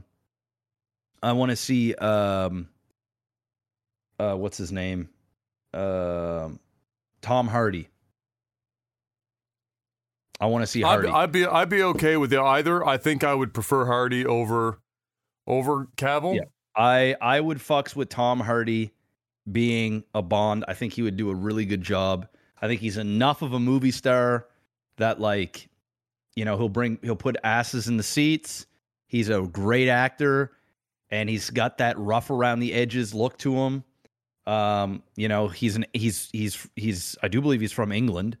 I guess some of what it comes down to is what version of Bond are they going to do for the next version? Because we got 15 years of this Daniel Craig style. So do they continue that, or do they change the style up? Yeah, I think we're going to get a similar style Bond. I don't think we're going to go back to this almost borderline, almost cheesy Bond. Like, I don't think we're going back. I think this is just the more realistic, rough around the edges Bond is probably what we'll be getting. I mean, I'd love it if they made Idris Elba Bond, but he already said like it's just not happening. So. And he's probably a little bit too old at this point too. Because if they're gonna want him for the next 10 to 15 years, it might be a bit tough. So if I had to pick somebody, I think Tom Hardy would do a great job as Bond, and he's probably my number one pick. Who I would like to see. Yeah, I think Hardy is probably of those two. I would go with Hardy. I'm sure if I sat down and really thought about it, I might come up with a couple of other choices, but I think of those two, Hardy is definitely the one I'd rather go with. I think Cavill is, honestly, as stupid as it sounds, I think Cavill's just too big of a guy. He might be. He's just too physical. Like Bond, in my mind, fits of Bond is like. Bond is and the reason why I think Bond is like marginally successful is that Bond is like a suave but like the everyman, where he's like 6 foot, he's 5'10" to 6'1" in that like fucking pocket. He's 185 pounds, 190 pounds. He's not some juiced up fucking gym monkey. He has to fit the suit, well, everything has to fit well, but he's got to fit in these tucked, like, can you imagine Henry Cavill driving around in, like, old Aston Martins? Because I can't. I'd fuck with Richard Madden as well, man. Richard Madden. Oh, we talked about him before from Game of Thrones, right? I think he would be, we talked about him before. Yeah, I think he would be a great Bond, and he played in that show that we watched years ago, and it was like, it was a limited series. I forget what it was called, like maybe the Bodyguard or the. It was on Netflix, dude. Right? That show was fire. That was really good. He kind of had a Bond type feel to him. But I think Richard Madden's got the look. He's got the jawline. He's from that side of the pond. I think he'd be great. I mean, Henry Cavill's got the face too. He's got the jawline. He's got the look. But he's like 6'2", 250 pounds. He definitely is big. And that's his natural, like he's like, if you watch his older movies or whatever, like Henry Cavill's old movies, even before he got really big for Superman, he's naturally a husky guy to begin with. Yeah. And so there's only so much like slimming down for Bond that Henry Cavill's going to be able to pull off, right? I'd fucks with Tom Hiddleston as well. I mean, I think he could do a Bond as well, but he'd be on the lower end of the list. I think Tom Hardy or Henry Cavill or Richard Madden. Now that I really think about it, I think Richard Madden's the guy, man. Well, Richard Madden is like the most. If you like took a picture of James Bond and it was amalgamation of a bunch of different like white dude faces, like that's who you're gonna get. Yeah, is like he looks the most. Yeah, like Bond of all of them, and then I think like as far as the other two go, Tom Holland, isn't it? Better not be Tom Holland. Oh my God, Tom! Stop the madness! Stop the madness! Pain. Yeah. Pain, but yeah, I would definitely for the look alone, and the fact that we know that he's a good actor on top of that. Richard Madden's probably the front runner. Then I would say Tom Hardy of the two that you chose before, and I don't know if I necessarily need to see Henry Cavill driving around in a fucking Aston Martin with his head bent over because the roof line's too fucking low. Yeah, I mean, it's either this, it's either going to go with like a Richard Madden type, Tom Holland type, or they're going to go really young, and we get a Bond that like. And when I say really young, I don't mean Tom Holland, but I mean like, we get a young Bond, like Timothy Chalamet, the guy that's is the main in Dune. He's got that look as well. If they went that route and we got to know like an origin almost of a Bond, his brought up in his family, where he comes from, and then sort of being seduced into or being forced into this line of work, and then having a series go through that and kind of having this character age over the next 10, 15 years. I'd be interested in that too. But you know what? Just prior to him becoming Batman, I would have been semi-okay with Robert Pattinson being Bond as well. Yeah, but you can't do Batman and Bond. You just can't. No, that's what I'm saying. That's like like you don't get that's like having your cake and eating it too. You can't fucking double dip. But like that's why I say prior to being Batman, I would have also put Pattinson on my list because for the same reasons. He's got the accent already. Obviously, he's that side of the pond. He's got the crazy ass jawline for the Bond role. He's in that height range. You could put a little weight on him. He's going to look really good in a fucking suit. Et cetera, et cetera, et cetera. I think that he would have been a good choice, but no, he I don't know what's better to be. Is it better to be Batman or better to be Bond? Or is it an equal dub? Are they both? Is one a lowercase dub and one's an uppercase dub? I honestly think, personally, Bond is probably the better because you tend to get it for longer, right? Like Bond seems to be a longer role than Batman. Well, I mean, Batman and comic book fans are very finicky, right? So like it's one of those things where as Batman you could be swapped out in a year or two, right? With Bond, they're gonna sign like 5-6 movie deal. Most of the time, that's what it is when you play Batman as well. But like the audience decides. The thing is when it comes to Bond, it's like they're sort of in their own realm. The audience doesn't really get a say. It's just like, we're going to create Bond. Bond is like one of those franchises I find, and it is, it's ran by the family that made Bond. And so they don't they answer to the hierarchy to a degree, but like they're not controlled. They ultimately got to like you. Yeah, like they're gonna have. I just find as an actor from looking out, I think that there's more. I think you're gonna get more out of it as an actor. Not only are you gonna have more of a range of what you're capable as an actor than what you would in Batman, but you're gonna be respected more. You're gonna have Oscar opportunities. You're still gonna get paid like you're doing Marvel movies. Especially if it becomes billion dollar movies. Yeah. Like Daniel Craig is making like $50 million a movie, right? Now he's doing Knives Out. He's like, I'm done with all this action shit. We talked about how he's already won with Knives Out. So I think I forgot about that Taron Egerton guy. I haven't seen him in a movie in a hot minute, but that guy pretty much already played Bond like in Kingsman. Kind of played like a young Bond. He's got that look too. He's definitely got the. Oh right, yeah. He would do great. There is rumor that I've heard that Taron Egerton, I think I'm pronouncing his name right. There's rumor he's going to be the next Wolverine. I can see that too. Yeah. So Yeah, this is going around in Hollywood right now that like he could be the next Wolverine. He's young enough that we will see what happens, but I'd be down for that as well. Because I really don't want to see Hugh Jackman as Wolverine anymore. To be frank, I don't know if Hugh Jackman wants to see Hugh Jackman as Wolverine anymore at this point. Like there's even, yeah. Anyway, yeah. There's been a bunch of rumors about that. I actually think we are going to see Hugh Jackman in another movie. He's literally dead. Come on. I think we're gonna see him because of the multiverse and all this other shit, and X-Men are coming in. Yeah. I think he will be the one that'll come in and basically pave the way for the new X-Men, and then he'll be out of there. I think he'll be gone. I think he'll make the.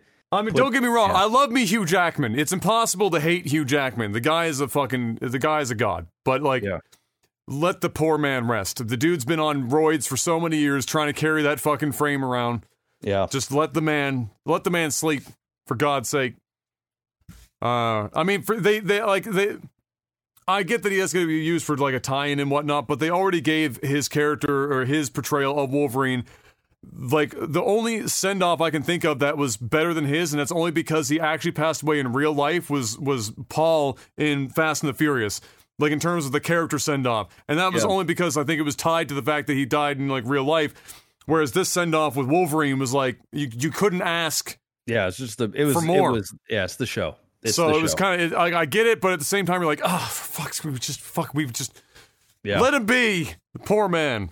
And that's it for movies and TV, unless you got anything else that's, just very briefly, because I don't really have much to say about it, because I only saw one episode. Watch the first episode of The Tiger King. Season 2. Oh, yeah. Kayla and I were going to start that tonight. Yeah, watched one episode. M hates every second of that show, and so I don't know if I'm going to be able to pull it off, but I'm going to do my best. I'm going to call in as many favors as possible to watch The Tiger King. But it's like, she really fucking hates that show. I don't blame her, man. That shit's a hot fucking mess, and I'm sure season 2 is fucking hot garbage, man. I'm sure it is. Bro! It's because the thing about season 2 is like we watched season 1 together too, and she made it through. But at the end, she was like, I just hate people now. Like she like watched the show, she's like, I just fucking hate people. And then season 2 starts for this show, and you're like, man, those people I already didn't like, but now I really don't like, don't like them. So yeah. Anyway, I'll do my best to keep watching it, but we'll get some updates on the Tiger King for the podcast as time goes on. And see how it goes. But now it's time for tech support. Patreon.com/LagTV is the place to go if you want to financially support this podcast to keep the train moving in the right direction. Many of you have been sticking a note for a long time. We really appreciate that. And if you want to get in and ask us some questions each and every week, $10 or more a month, we'll do exactly that. So head on over to patreon.com/LagTV to be able to participate. Let's see. We already talked about that. Time tricks, I'll just say because you'll know what you asked for. We already talked about that on the podcast before.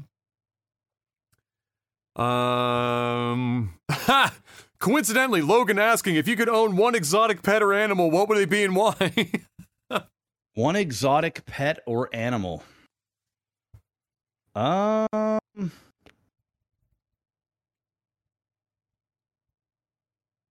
Jeez.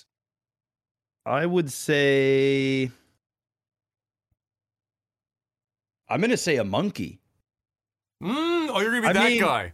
Yeah, I mean a little tiny monkey that, not like a chimp or anything like that. I'm not talking that's going to tear your arm off. Yeah, some like one of those little small monkeys that Captain Hook had running around. You know what I'm saying? Like, it's kind of mischievous, a little bit of a, pain in the ass but funny, I would fuck like a small child, a pain in the ass. You keep it around. Kind of funny though. Yeah, I think that'd be fun, and you can interact with it, take it places. It will kind of listen. That was actually my answer too. So unfortunately, I get to co-opt that.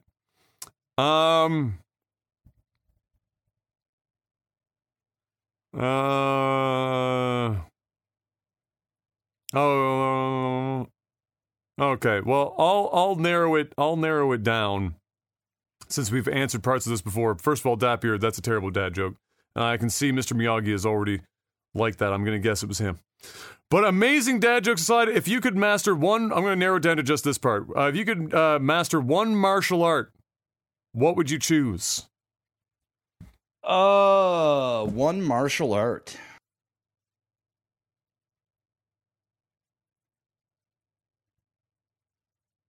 I'm going with boxing. Yeah. I'm going with boxing. I'm going to go kickboxing. Either one. Just so I can use my feet as well. Yeah, most people would probably try and say like Brazilian Jiu-Jitsu or some shit because it gives you a little bit of stand-up and a lot of groundwork, and when a fight goes to the ground, normally it's bad news. But here's the reality of real-life fights, right? If you've ever been out downtown and you've seen actual fights happening, it rarely happens between one person and one other person. It's like usually there's friends involved. And the moment you go down, it don't matter how good fucking Brazilian Jiu-Jitsu your ass is. You've already lost. Because unless your friends are there in time to save your ass, yeah, you're done. Man. Kickboxing, it at least give you a chance. So I'd just be real good with my hands and feet, kickboxing or just boxing, either one. Just good to stand up because the moment you feel like this is going to go to the ground, you shouldn't even be in that situation. But if you're good with your hands, you can already stop a fight before it goes to the ground. If you've watched any online videos of watching dudes trying to pick fights and the other person's a boxer, the fight never goes to the ground outside of the fact that they're the ones going to the ground. Yeah, because they get punched once, and that's it. And that's the show. You're done and done. But like that's about it.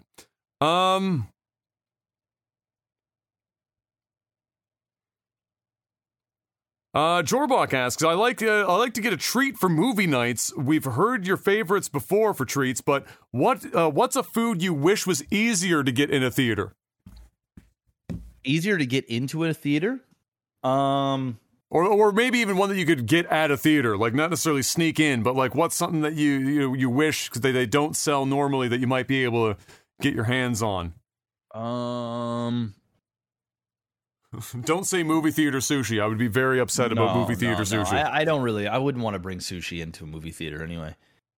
Honestly, like they have everything that I ever get. Like when I go to the movie theater, I usually get a pulled pork poutine and a small popcorn with dill pickle seasoning, and that's the show. That's what I get every time. If I already had dinner, so say I'm like going to a 7:00 show or something, I'm just like not super hungry. Then I'm taking Sour Patch Kids with me, which they normally don't sell in the theater, so I'll stop at the gas station, and then I'll still get my small popcorn and seasoning. And the trick is right now also is like I've been to the theater twice, maybe 3 times in the last 3 months. And they have like social distancing and stuff between the seats. So like you'll sit in one, and then there's usually like 2 or 3 seats, and then there's somebody else. Although the last movie I saw, we were pretty much all sitting by each other. Didn't really. But the reason why I also get popcorn now as well, make sure is you don't have to wear your mask while you're eating. So like I'll have my mask down, and I'm just like slowly picking out my popcorn the whole movie, right? So that I can fucking breathe. So like it's a good excuse to like, because you're supposed to have your mask on if you're not eating, but I'll tell you right now, like if you look around, 90% of the people in there are not, don't have their masks on, which I don't care. I mean, everybody has to show proof of vaccination. So like I don't even know why we're wearing masks in the first. I mean, I know why, but you know what I'm saying. Like, yeah. I'm not going to be like, yo, guy over there, put your mask on. We're all fucking vaccinated. Like, I don't, it is what it is, right? So definitely take the popcorn in just so that I can have my mask down and I just like, pick at it throughout the whole movie. That's my jam right now. Yeah, I don't know. I think most of what they got in there, at least in our theaters, covers the basis of any kind of food that I'd want to get in there. And the problem with it is that, like, once the lights go down, you got to be real particular what food you're eating, because there's only certain foods that you can eat comfortably in the dark. Yeah. And a poutine's pushing it. You better be done that poutine before the lights go down. It is. It or is you're because fucked. because I never go to the movies like last minute, so I go in, it's usually like 5-10 minutes before the previews start. Yeah. So, and I wolf my food anyway, so literally by the time the previews are up, I'm already done my poutine, and then I'm just using my popcorn as your finger food. Yeah, because for me, it's the same thing. I want to be done. Otherwise, same as Jeff. It's popcorn. It's some pop. It's simple. I'm usually eating before I go to a theater anyway. It's rare that if I go to a theater, I'm relying on theater food to sustain me. Because if you go out, you usually make a dinner and a movie kind of deal. So you're going to for us, it's easy. It's Moxie's down the hill. You go to a Moxie's or whatever, and then you pop up, you could throw a rock from Moxie's to the fucking theater, and then you just go to the theater. And then when you're there, popcorn, for you, it's Sour Patch. For me, it's either peanut butter or peanut M&Ms, something like chocolate to go with the popcorn, because I like my chocolate and salty and sweet combo with a little bit of pop. I'm good to go. And usually Em and I share, because the pop is the size of a newborn child. Oh, yeah. So you just get one popcorn, one shared thing, and away you go. So, I don't think there's anything... because I've tried the pretzels, which are kind of okay. I've done a hot dog. They taste like sadness. Most of the movie theater food that you want to get is basically reduced to candy concessions and popcorn, because everything else is rarely particularly good. Jeff gets his poutine because they have a New York fries or whatever in there, and so that tends to be pretty okay. But man, if you start coloring outside the lines too far, you're paying like $90 for some of the worst sawdust food you've ever had in your life.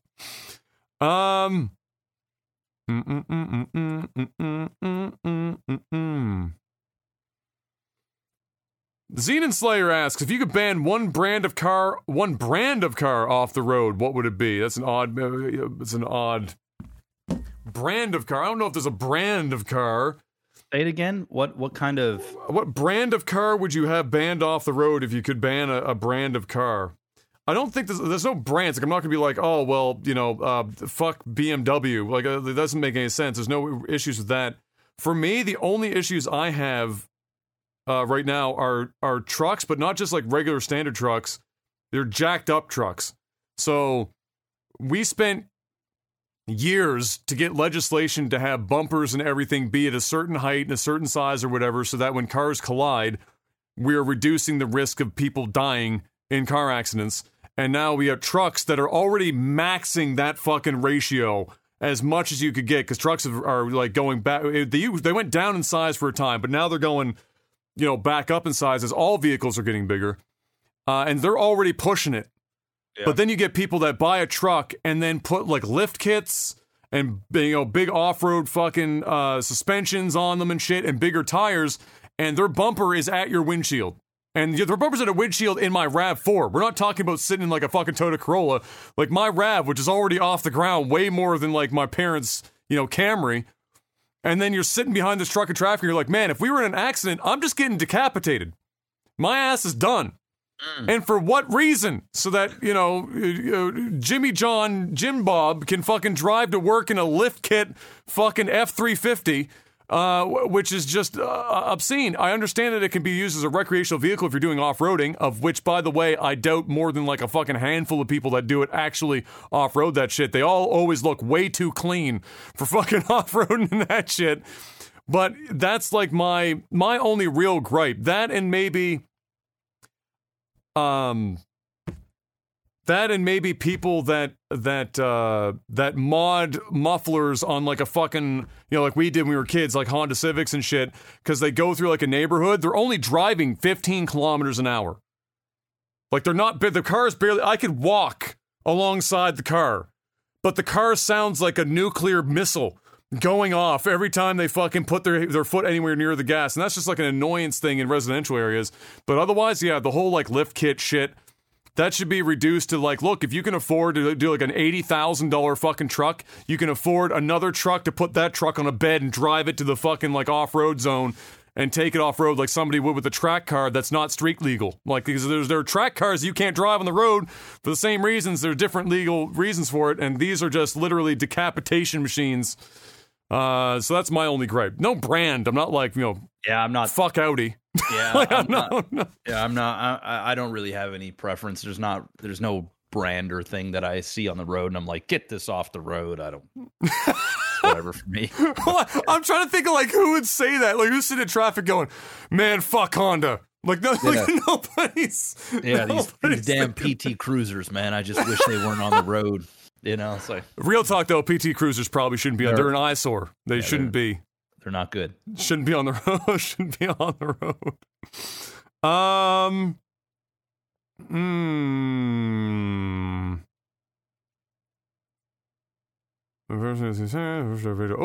nice.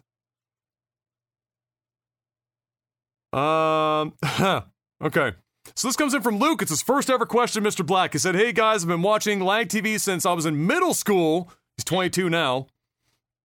And have been watched just about every video. I recently got a big boy job at a pharmaceutical company. Let's fucking go.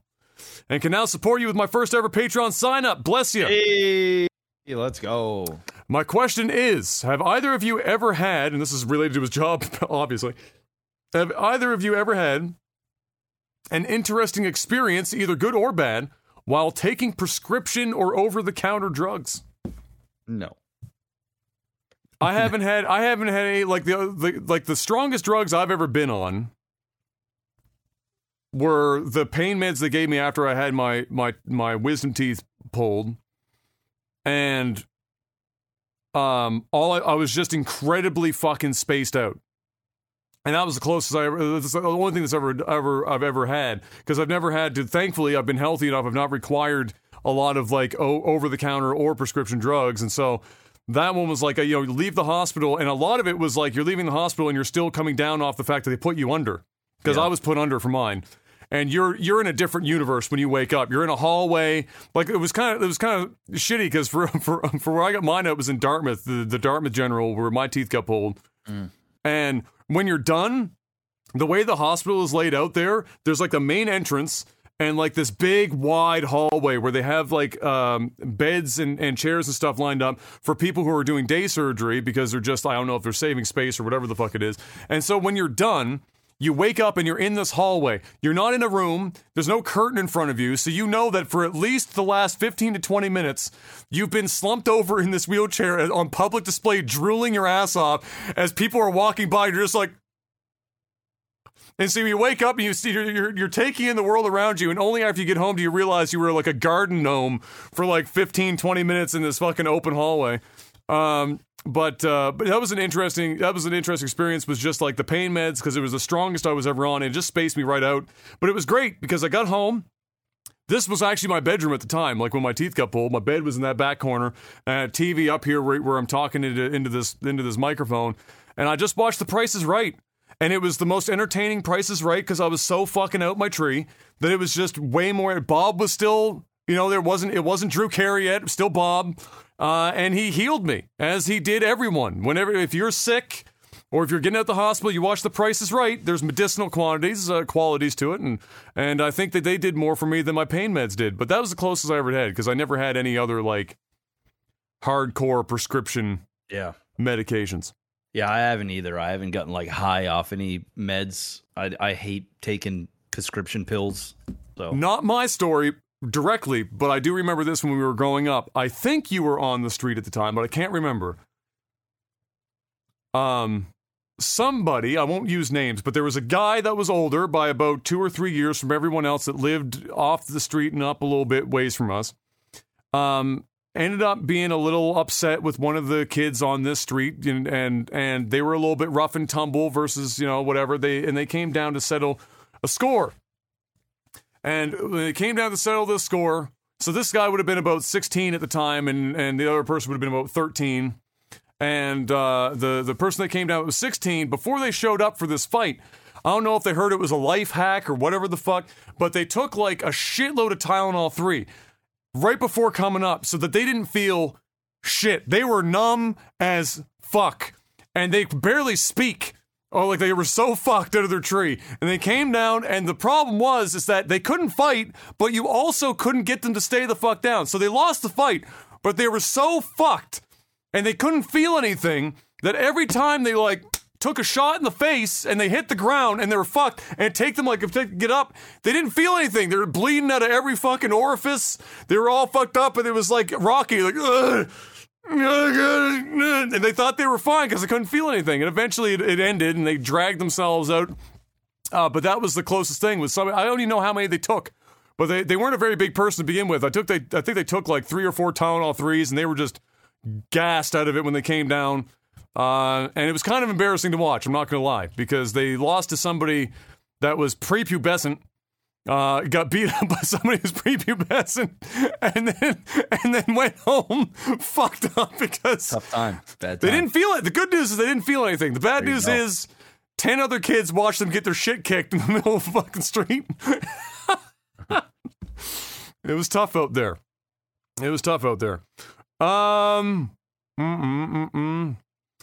Chico said, no question, he just said, long time no see, guys. I'm slowly finishing setting up my stream and just wanted to let you know that I used that promo code. Let's go. Let's fucking go. Godspeed out there, by the way. Volkus, I'll just answer this quickly. Yes, but it wasn't done. All right. Now, I've gotten to the point of the show where Mr. Miyagi has put like 910 questions, so I'm going to briefly read these in my head. I'm going to select 1 or 2 at most, Mr. Miyagi, and we will do these. Mr. Miyagi got a small novel worth of questions here in this section. Let's go. This is what I can do. Mr. Miyagi, marry, fuck, kill. All right. All dressed chips, ketchup chips, salt and vinegar. This is evil because these are my top 3 chips. Oh man. Is my top 3 too. All right, so I am marrying salt and vinegar. Straight up. Okay. What's the other 2 options? All dressed and ketchup. And what are the other things? Killing. This is marry, fuck, kill. All right, I'm fucking all dressed and I'm killing ketchup. I can live without ketchup chips. I can't live without all dressed, and I definitely can't live without salt and vinegar. I just can't. I mean, it's tough. I can make a case for any one of these in any order, bro. But you know what? It's similar, but not quite. I got swapsies on mine. Man, you're killing all dressed. Marrying vinegar. Yes, of course. Because you know. You got them. In fact, I got 2 bags of this shit. Vic, you got Vicks Miss over Vicky's. there. Yes. Right now. It ain't ketchup.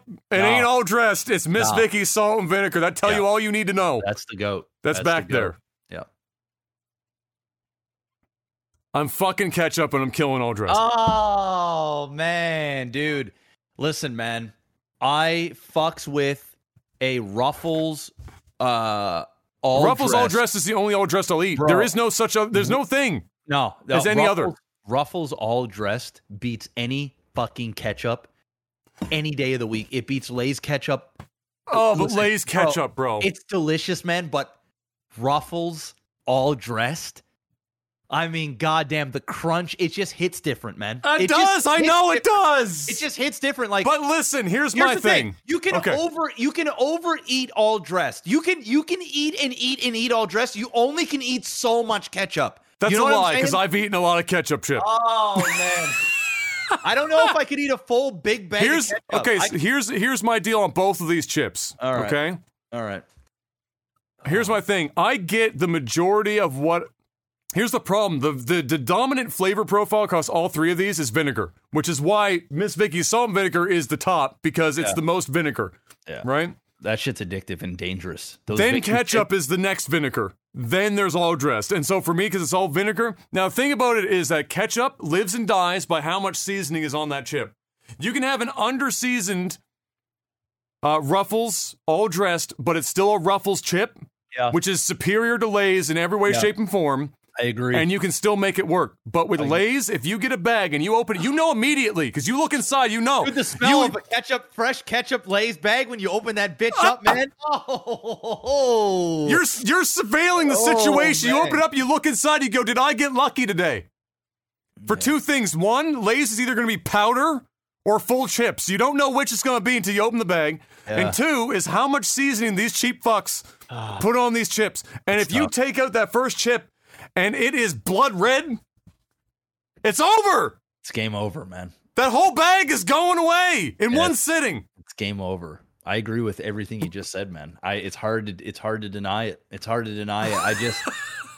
I don't know, man. I don't know. It's a tough thing to do. You'd have to have both bags here. You put in a nice seasoned Lay's ketchup bag. You open that, dump that into a bucket, and then you have Ruffles all dressed on another bucket, man. It's tough. It's a tough. Ultimately, you're eating both. You're eating both for sure. But I mean, and you have to murder one and never eat it again. I mean, oh my God, man, that is. Here's the other upside to the all dressed chip is that not only because it's Ruffle, which is already superior for dipping over everything. Now, if you guys in the States, I think there's Ruffles there. I think it's both sides of the border. But that chip is the superior chip for dipping anything. It is. Like tortilla chips, fuck that shit. No, Ruffle. Yep. Plain Ruffles with some fucking dip. Oh, that's the show. It's the show. Somebody buys. I've been to parties, Mr. Black. I've been to parties where somebody at the house thought it was a good idea to buy chip dip and then put out plain Lay's to dip it in. Oh, you can't get the chip out of the dip.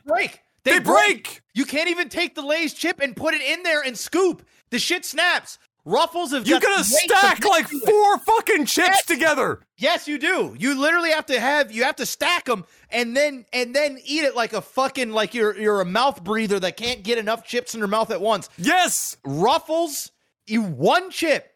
You could even get half of a Ruffles chip. It doesn't matter how much of the chip. It's fine. Yeah, it's gonna do the job, man. It's gonna do the job. So I agree. Ruffles all day, beat Lay's all day, but a Lay's ketchup. Fresh out the bag, man. Fuck. Those are the goats, man. He picked the three chips. Nobody fucks with my salt and vinegar. There isn't a chip out there. It doesn't exist. I've had all chips. I've had them all. Lay's salt and vinegar, Ruffles salt and vinegar, Miss Vicky's salt and vinegar. They're all goated. They're all delicious. All of them. The kettle chips, salt and vinegar. I mean, them shits are dangerous. Them are dangerous. There it is. He's going to grab some. Them shits are dangerous, man. I'm eating some right now. I don't blame you. I'm going to reach my hand into this bag of Miss Vicky's salt and vinegar. Not a hashtag ad, by the way. Bro, and you're going to hear the crunch. Yeah, that's on another level. Yeah, you don't even get that from Lay's. Lay's, you don't get that. You don't get that. It's a fart in the wind. Oh, man. Yep. Dude, I got salt and vinegar upstairs too, man. Once I'm done this, I'm going to grab a handful and I'm going to put them in me body. That's what's going to go down. So anyway, there it is. That was a tough question. That's a fucking tough question. We're going to follow it up because he's got Marry, Fuck, Kill for all these. So I'm going to pick the best ones here. All right. This is another good one, Mr. Black. All right. Marry, Fuck, Kill. Boston Pizza, King of Donair, Swiss Chalet. I'm marrying Swiss Chalet. I'm fucking King of Donair. And what was the third one? Boston Pizza. Oh, that shit can die in a fire. That shit can die in a fucking fire. We're in polar opposites. I'm marrying Boston Pizza. I am fucking King of Donair. No, I'm fucking Swiss Chalet, and I'm killing King of Donair. Damn. No love for the Donair. Listen, It's not that I have no love for the Donair. It's just that here's the problem. King of Donair ain't the King of Donair for a long time. There are other places doing Donair far superior to KOD. KOD is where you go when you are literally shit-faced getting out of the dome, and it's 3 a.m, and it's Pizza Corner, and it's the only place open in the entire city, and you go to King of Donair, and you go, and they say, all right, and they give you a Bubba Donair, and it's the size of your torso, and you eat it, and you regret it in the next morning, but your alcohol is absorbed, and you have no hangover. Listen, King of Donair, the one on Springart or Quimple, that's still an amazing spot. They got really good food there. Man, you know what, bro? You're making me swap. I'm killing King of Donair now. You made a good argument. I'm telling you, King of Donair because I can get my Donair somewhere else, and it's better. Sometimes it is. Sometimes, but now I gotta fuck Boston Pizza because I do fucks with Boston Pizza's brownie They have a brownie with vanilla ice cream that I get there every time. You know, Boston Pizza, their food is kind of lackluster. I'm not going to lie. But it's consistent. It is consistent. What I like about Boston Pizza is I like the atmosphere. It's a good I'm place still to eating go. these chips. You keep talking. It's a good place to go on the bar side, watch a game, watch the fights, get a beer, you know, grab a nachos or whatever. They have like spicy Thai chicken bites that I like. And then get that brownie at the end. I fucks with that. It's a good night out. So yeah, I'll switch it up. You Boston Pizza is I kind of want Moxie's, but I don't want to spend the money today. Yeah, see, I just go to Moxie's now. You know, I was at Moxie's there 2 nights ago, and I was there a couple weeks ago. I'm choosing it like every time, but if I'm like, that's my jam now. if I'm really feeling frugal and I'm like, I really just don't feel like spending money today, I'm going to Boston Pizza because they've got the spicy Southwest chicken sandwich with sweet potato fries. It's good. And they got desserts and beer. Good. It's good. It's a good spot. I'm with you on that. Last question. And then we're getting out of here so you can eat some Miss Viggie's salt and vinegar chips. Which Michael was the greatest at their individual craft? Michael Jackson, Michael Jordan, Mike Tyson. Michael Jackson. Fuck me. That's a hard question. Because here's the thing. I think this is between Jackson and Jordan. I don't think Tyson. Yeah, no, Mike Tyson. I'm gonna keep it 100. This is gonna upset a lot of people. Mike Tyson ain't even top 3 boxers of all time. Ah! It's just not. Oh! I'm sorry. It's just not.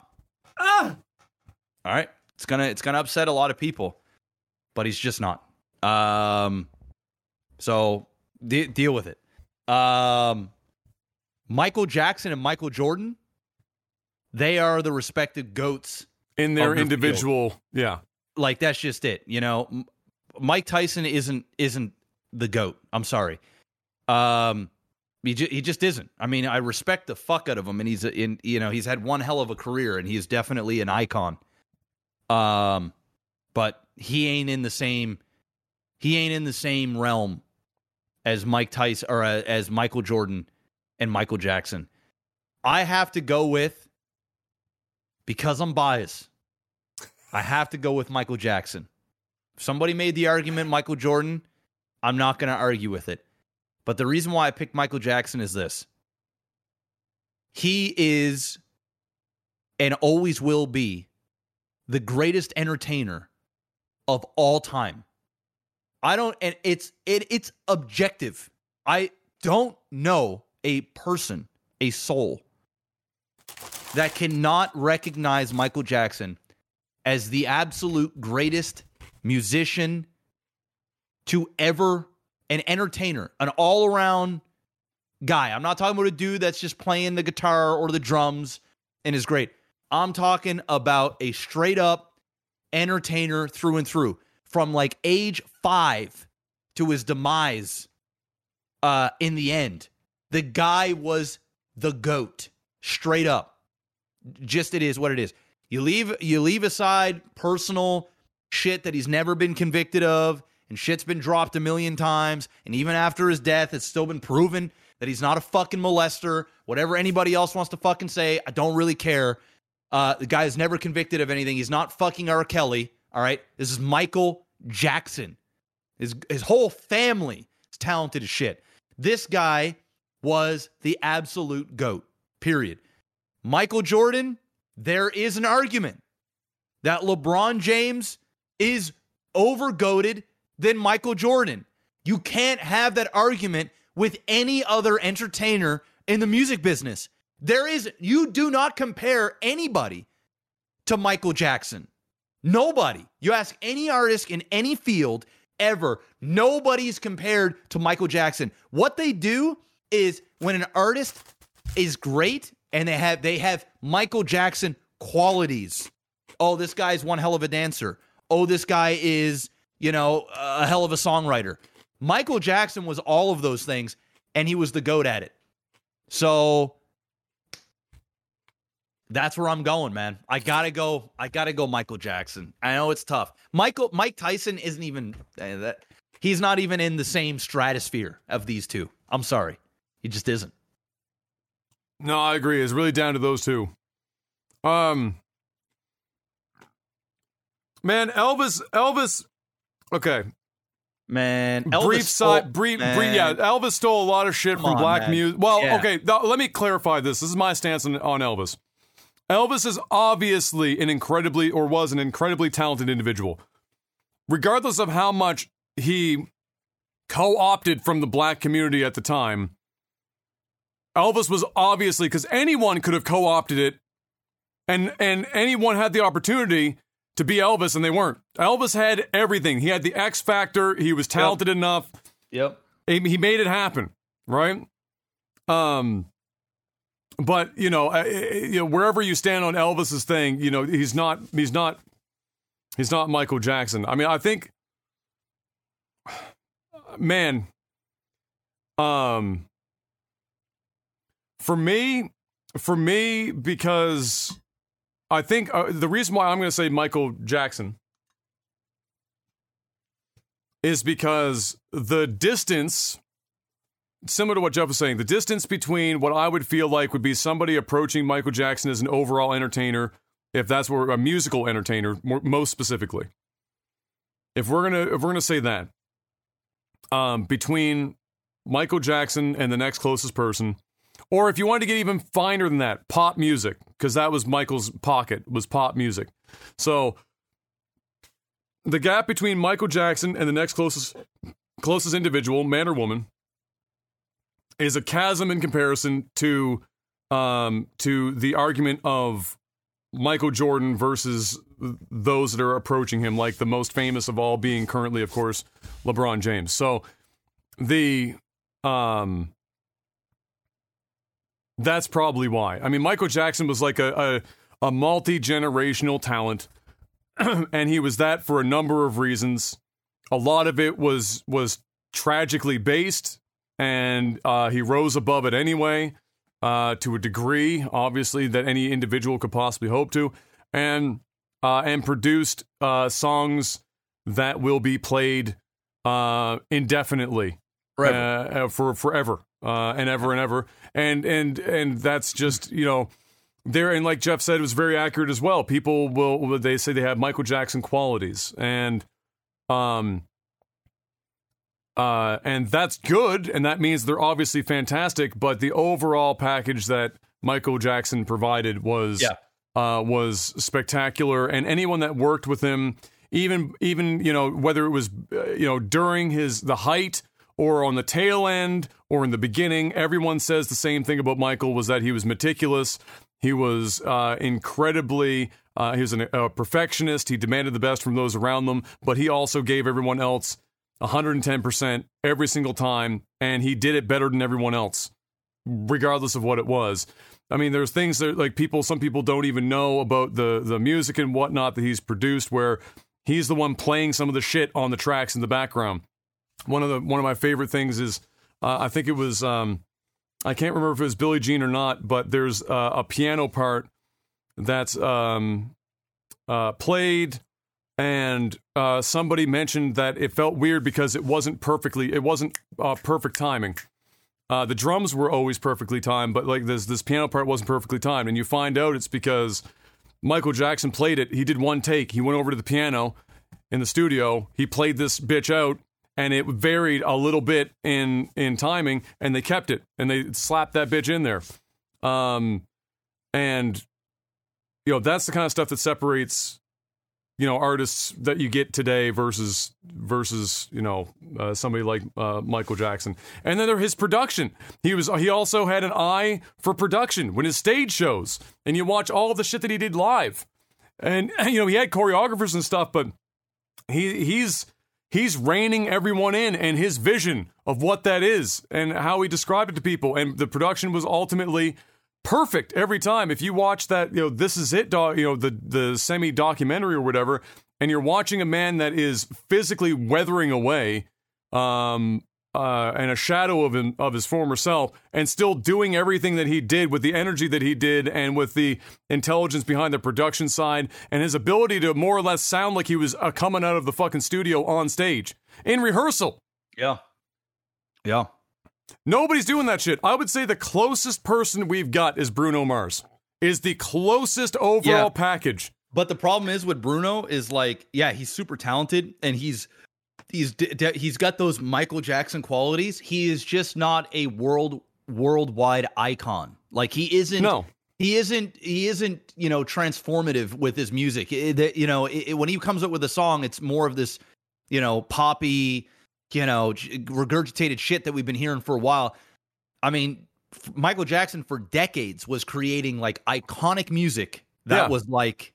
There's a lot of cross-genre stuff and whatnot. It was very different. It's crazy. And like, Bruno Mars is well respected, but he isn't in the Michael Jackson. I mean, it's not even close. But yeah, I mean, I have to give it to Michael Jackson simply because there's no one you can compare him to. The closest thing that you had to a Michael Jackson in terms of like icon and world-changing stuff was the Beatles.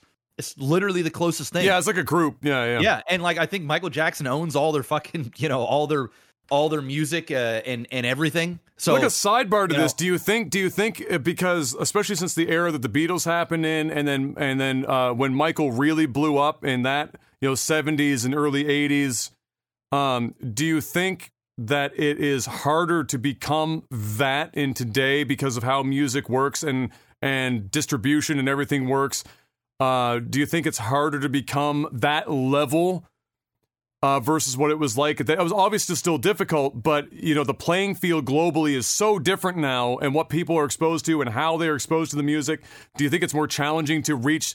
Oh my God, I'm fainting in the fucking audience. It's the Beatles, or oh my God, it's I mean, people are still feigning and stuff. I'm sure, like at plenty of concerts, even. But you know what I mean, like people like swarming and showing up. Well, I think what it was is like back then in the 80s, 90s, and even in the early 2000s, like there wasn't the internet. You didn't. Yeah, and the further back you go, obviously, the less global it was. Yeah. So, celebrities really felt like celebrities, right? Like when you saw them, it was like, oh my God, I only see these people on the television. Yeah. And so there was like a level of like mystique and there's just an aura around the celebrity back then. Now celebrities are on Instagram all the time talking to their fans. It's much more, you feel much more like it's not, you have access to them whenever you want. So it's not as big of a deal. And there's so many, people consider somebody like us a celebrity. You know what I mean? Like it's just not the same, it's just not the same thing anymore. And the fact that they did what they did, along with many other groups and bands back in the day, and movie stars. I mean, even the movie stars now are different. It's not necessarily movie stars that put seats in people in seats these days, right? Because it's just not the same as what it was before. There are exceptions, but I'm not sure. Here's the thing. I am not sure you will ever see an artist quite like Michael Jackson at the level that Michael Jackson changed the world and had an impact. I believe you will see another Michael Jordan, right? I believe you will see another Tiger Woods. I believe you will see another, I don't know, Anderson Silva or Conor McGregor or, John Jones or something, right? Michael Jackson, here's the thing. I don't think you'll ever see another Mike Tyson because he was different, but Mike Tyson wasn't the best. And he was the best in the world for a period of time, but he got exposed, and then it went downhill for him. Michael Jackson and Michael Jordan, they both were at the top of their game until the end, right? They didn't have this tragically Michael Jackson had his name dragged through the mud and stuff, but you still couldn't deny his talent. Same with Tiger Woods, right? Same sort of deal. These type of athletes or celebrities, I just feel like they have too much impact and they're just the top. And I just feel like Michael Jordan, if you have somebody like LeBron James or, I don't know, Steph Curry or, I couldn't really compare them because they're different. But, you look at somebody like Magic Johnson or LeBron James or any of these GOATs, Kobe Bryant, there is an argument to be made that like maybe Michael Jordan, isn't the best of all time. Definitely during an era, 100%. And I listened to you and Mr. Miyagi go at it for about. I listened for about 20 minutes, and I kind of. The video that I posted is better than listening to me and Mr. Miyagi go back and forth. Yeah. I love me, Mr. Miyagi. I love Mr. Miyagi. Miyagi's my boy. But I personally think Michael Jordan is the greatest basketball player to ever do it. On a number of levels. Statistically speaking, who knows, right? I'm not gonna go through who's got more of this, who's got more of that. I think LeBron James has an opportunity to be the GOAT. We'll see how his career ends.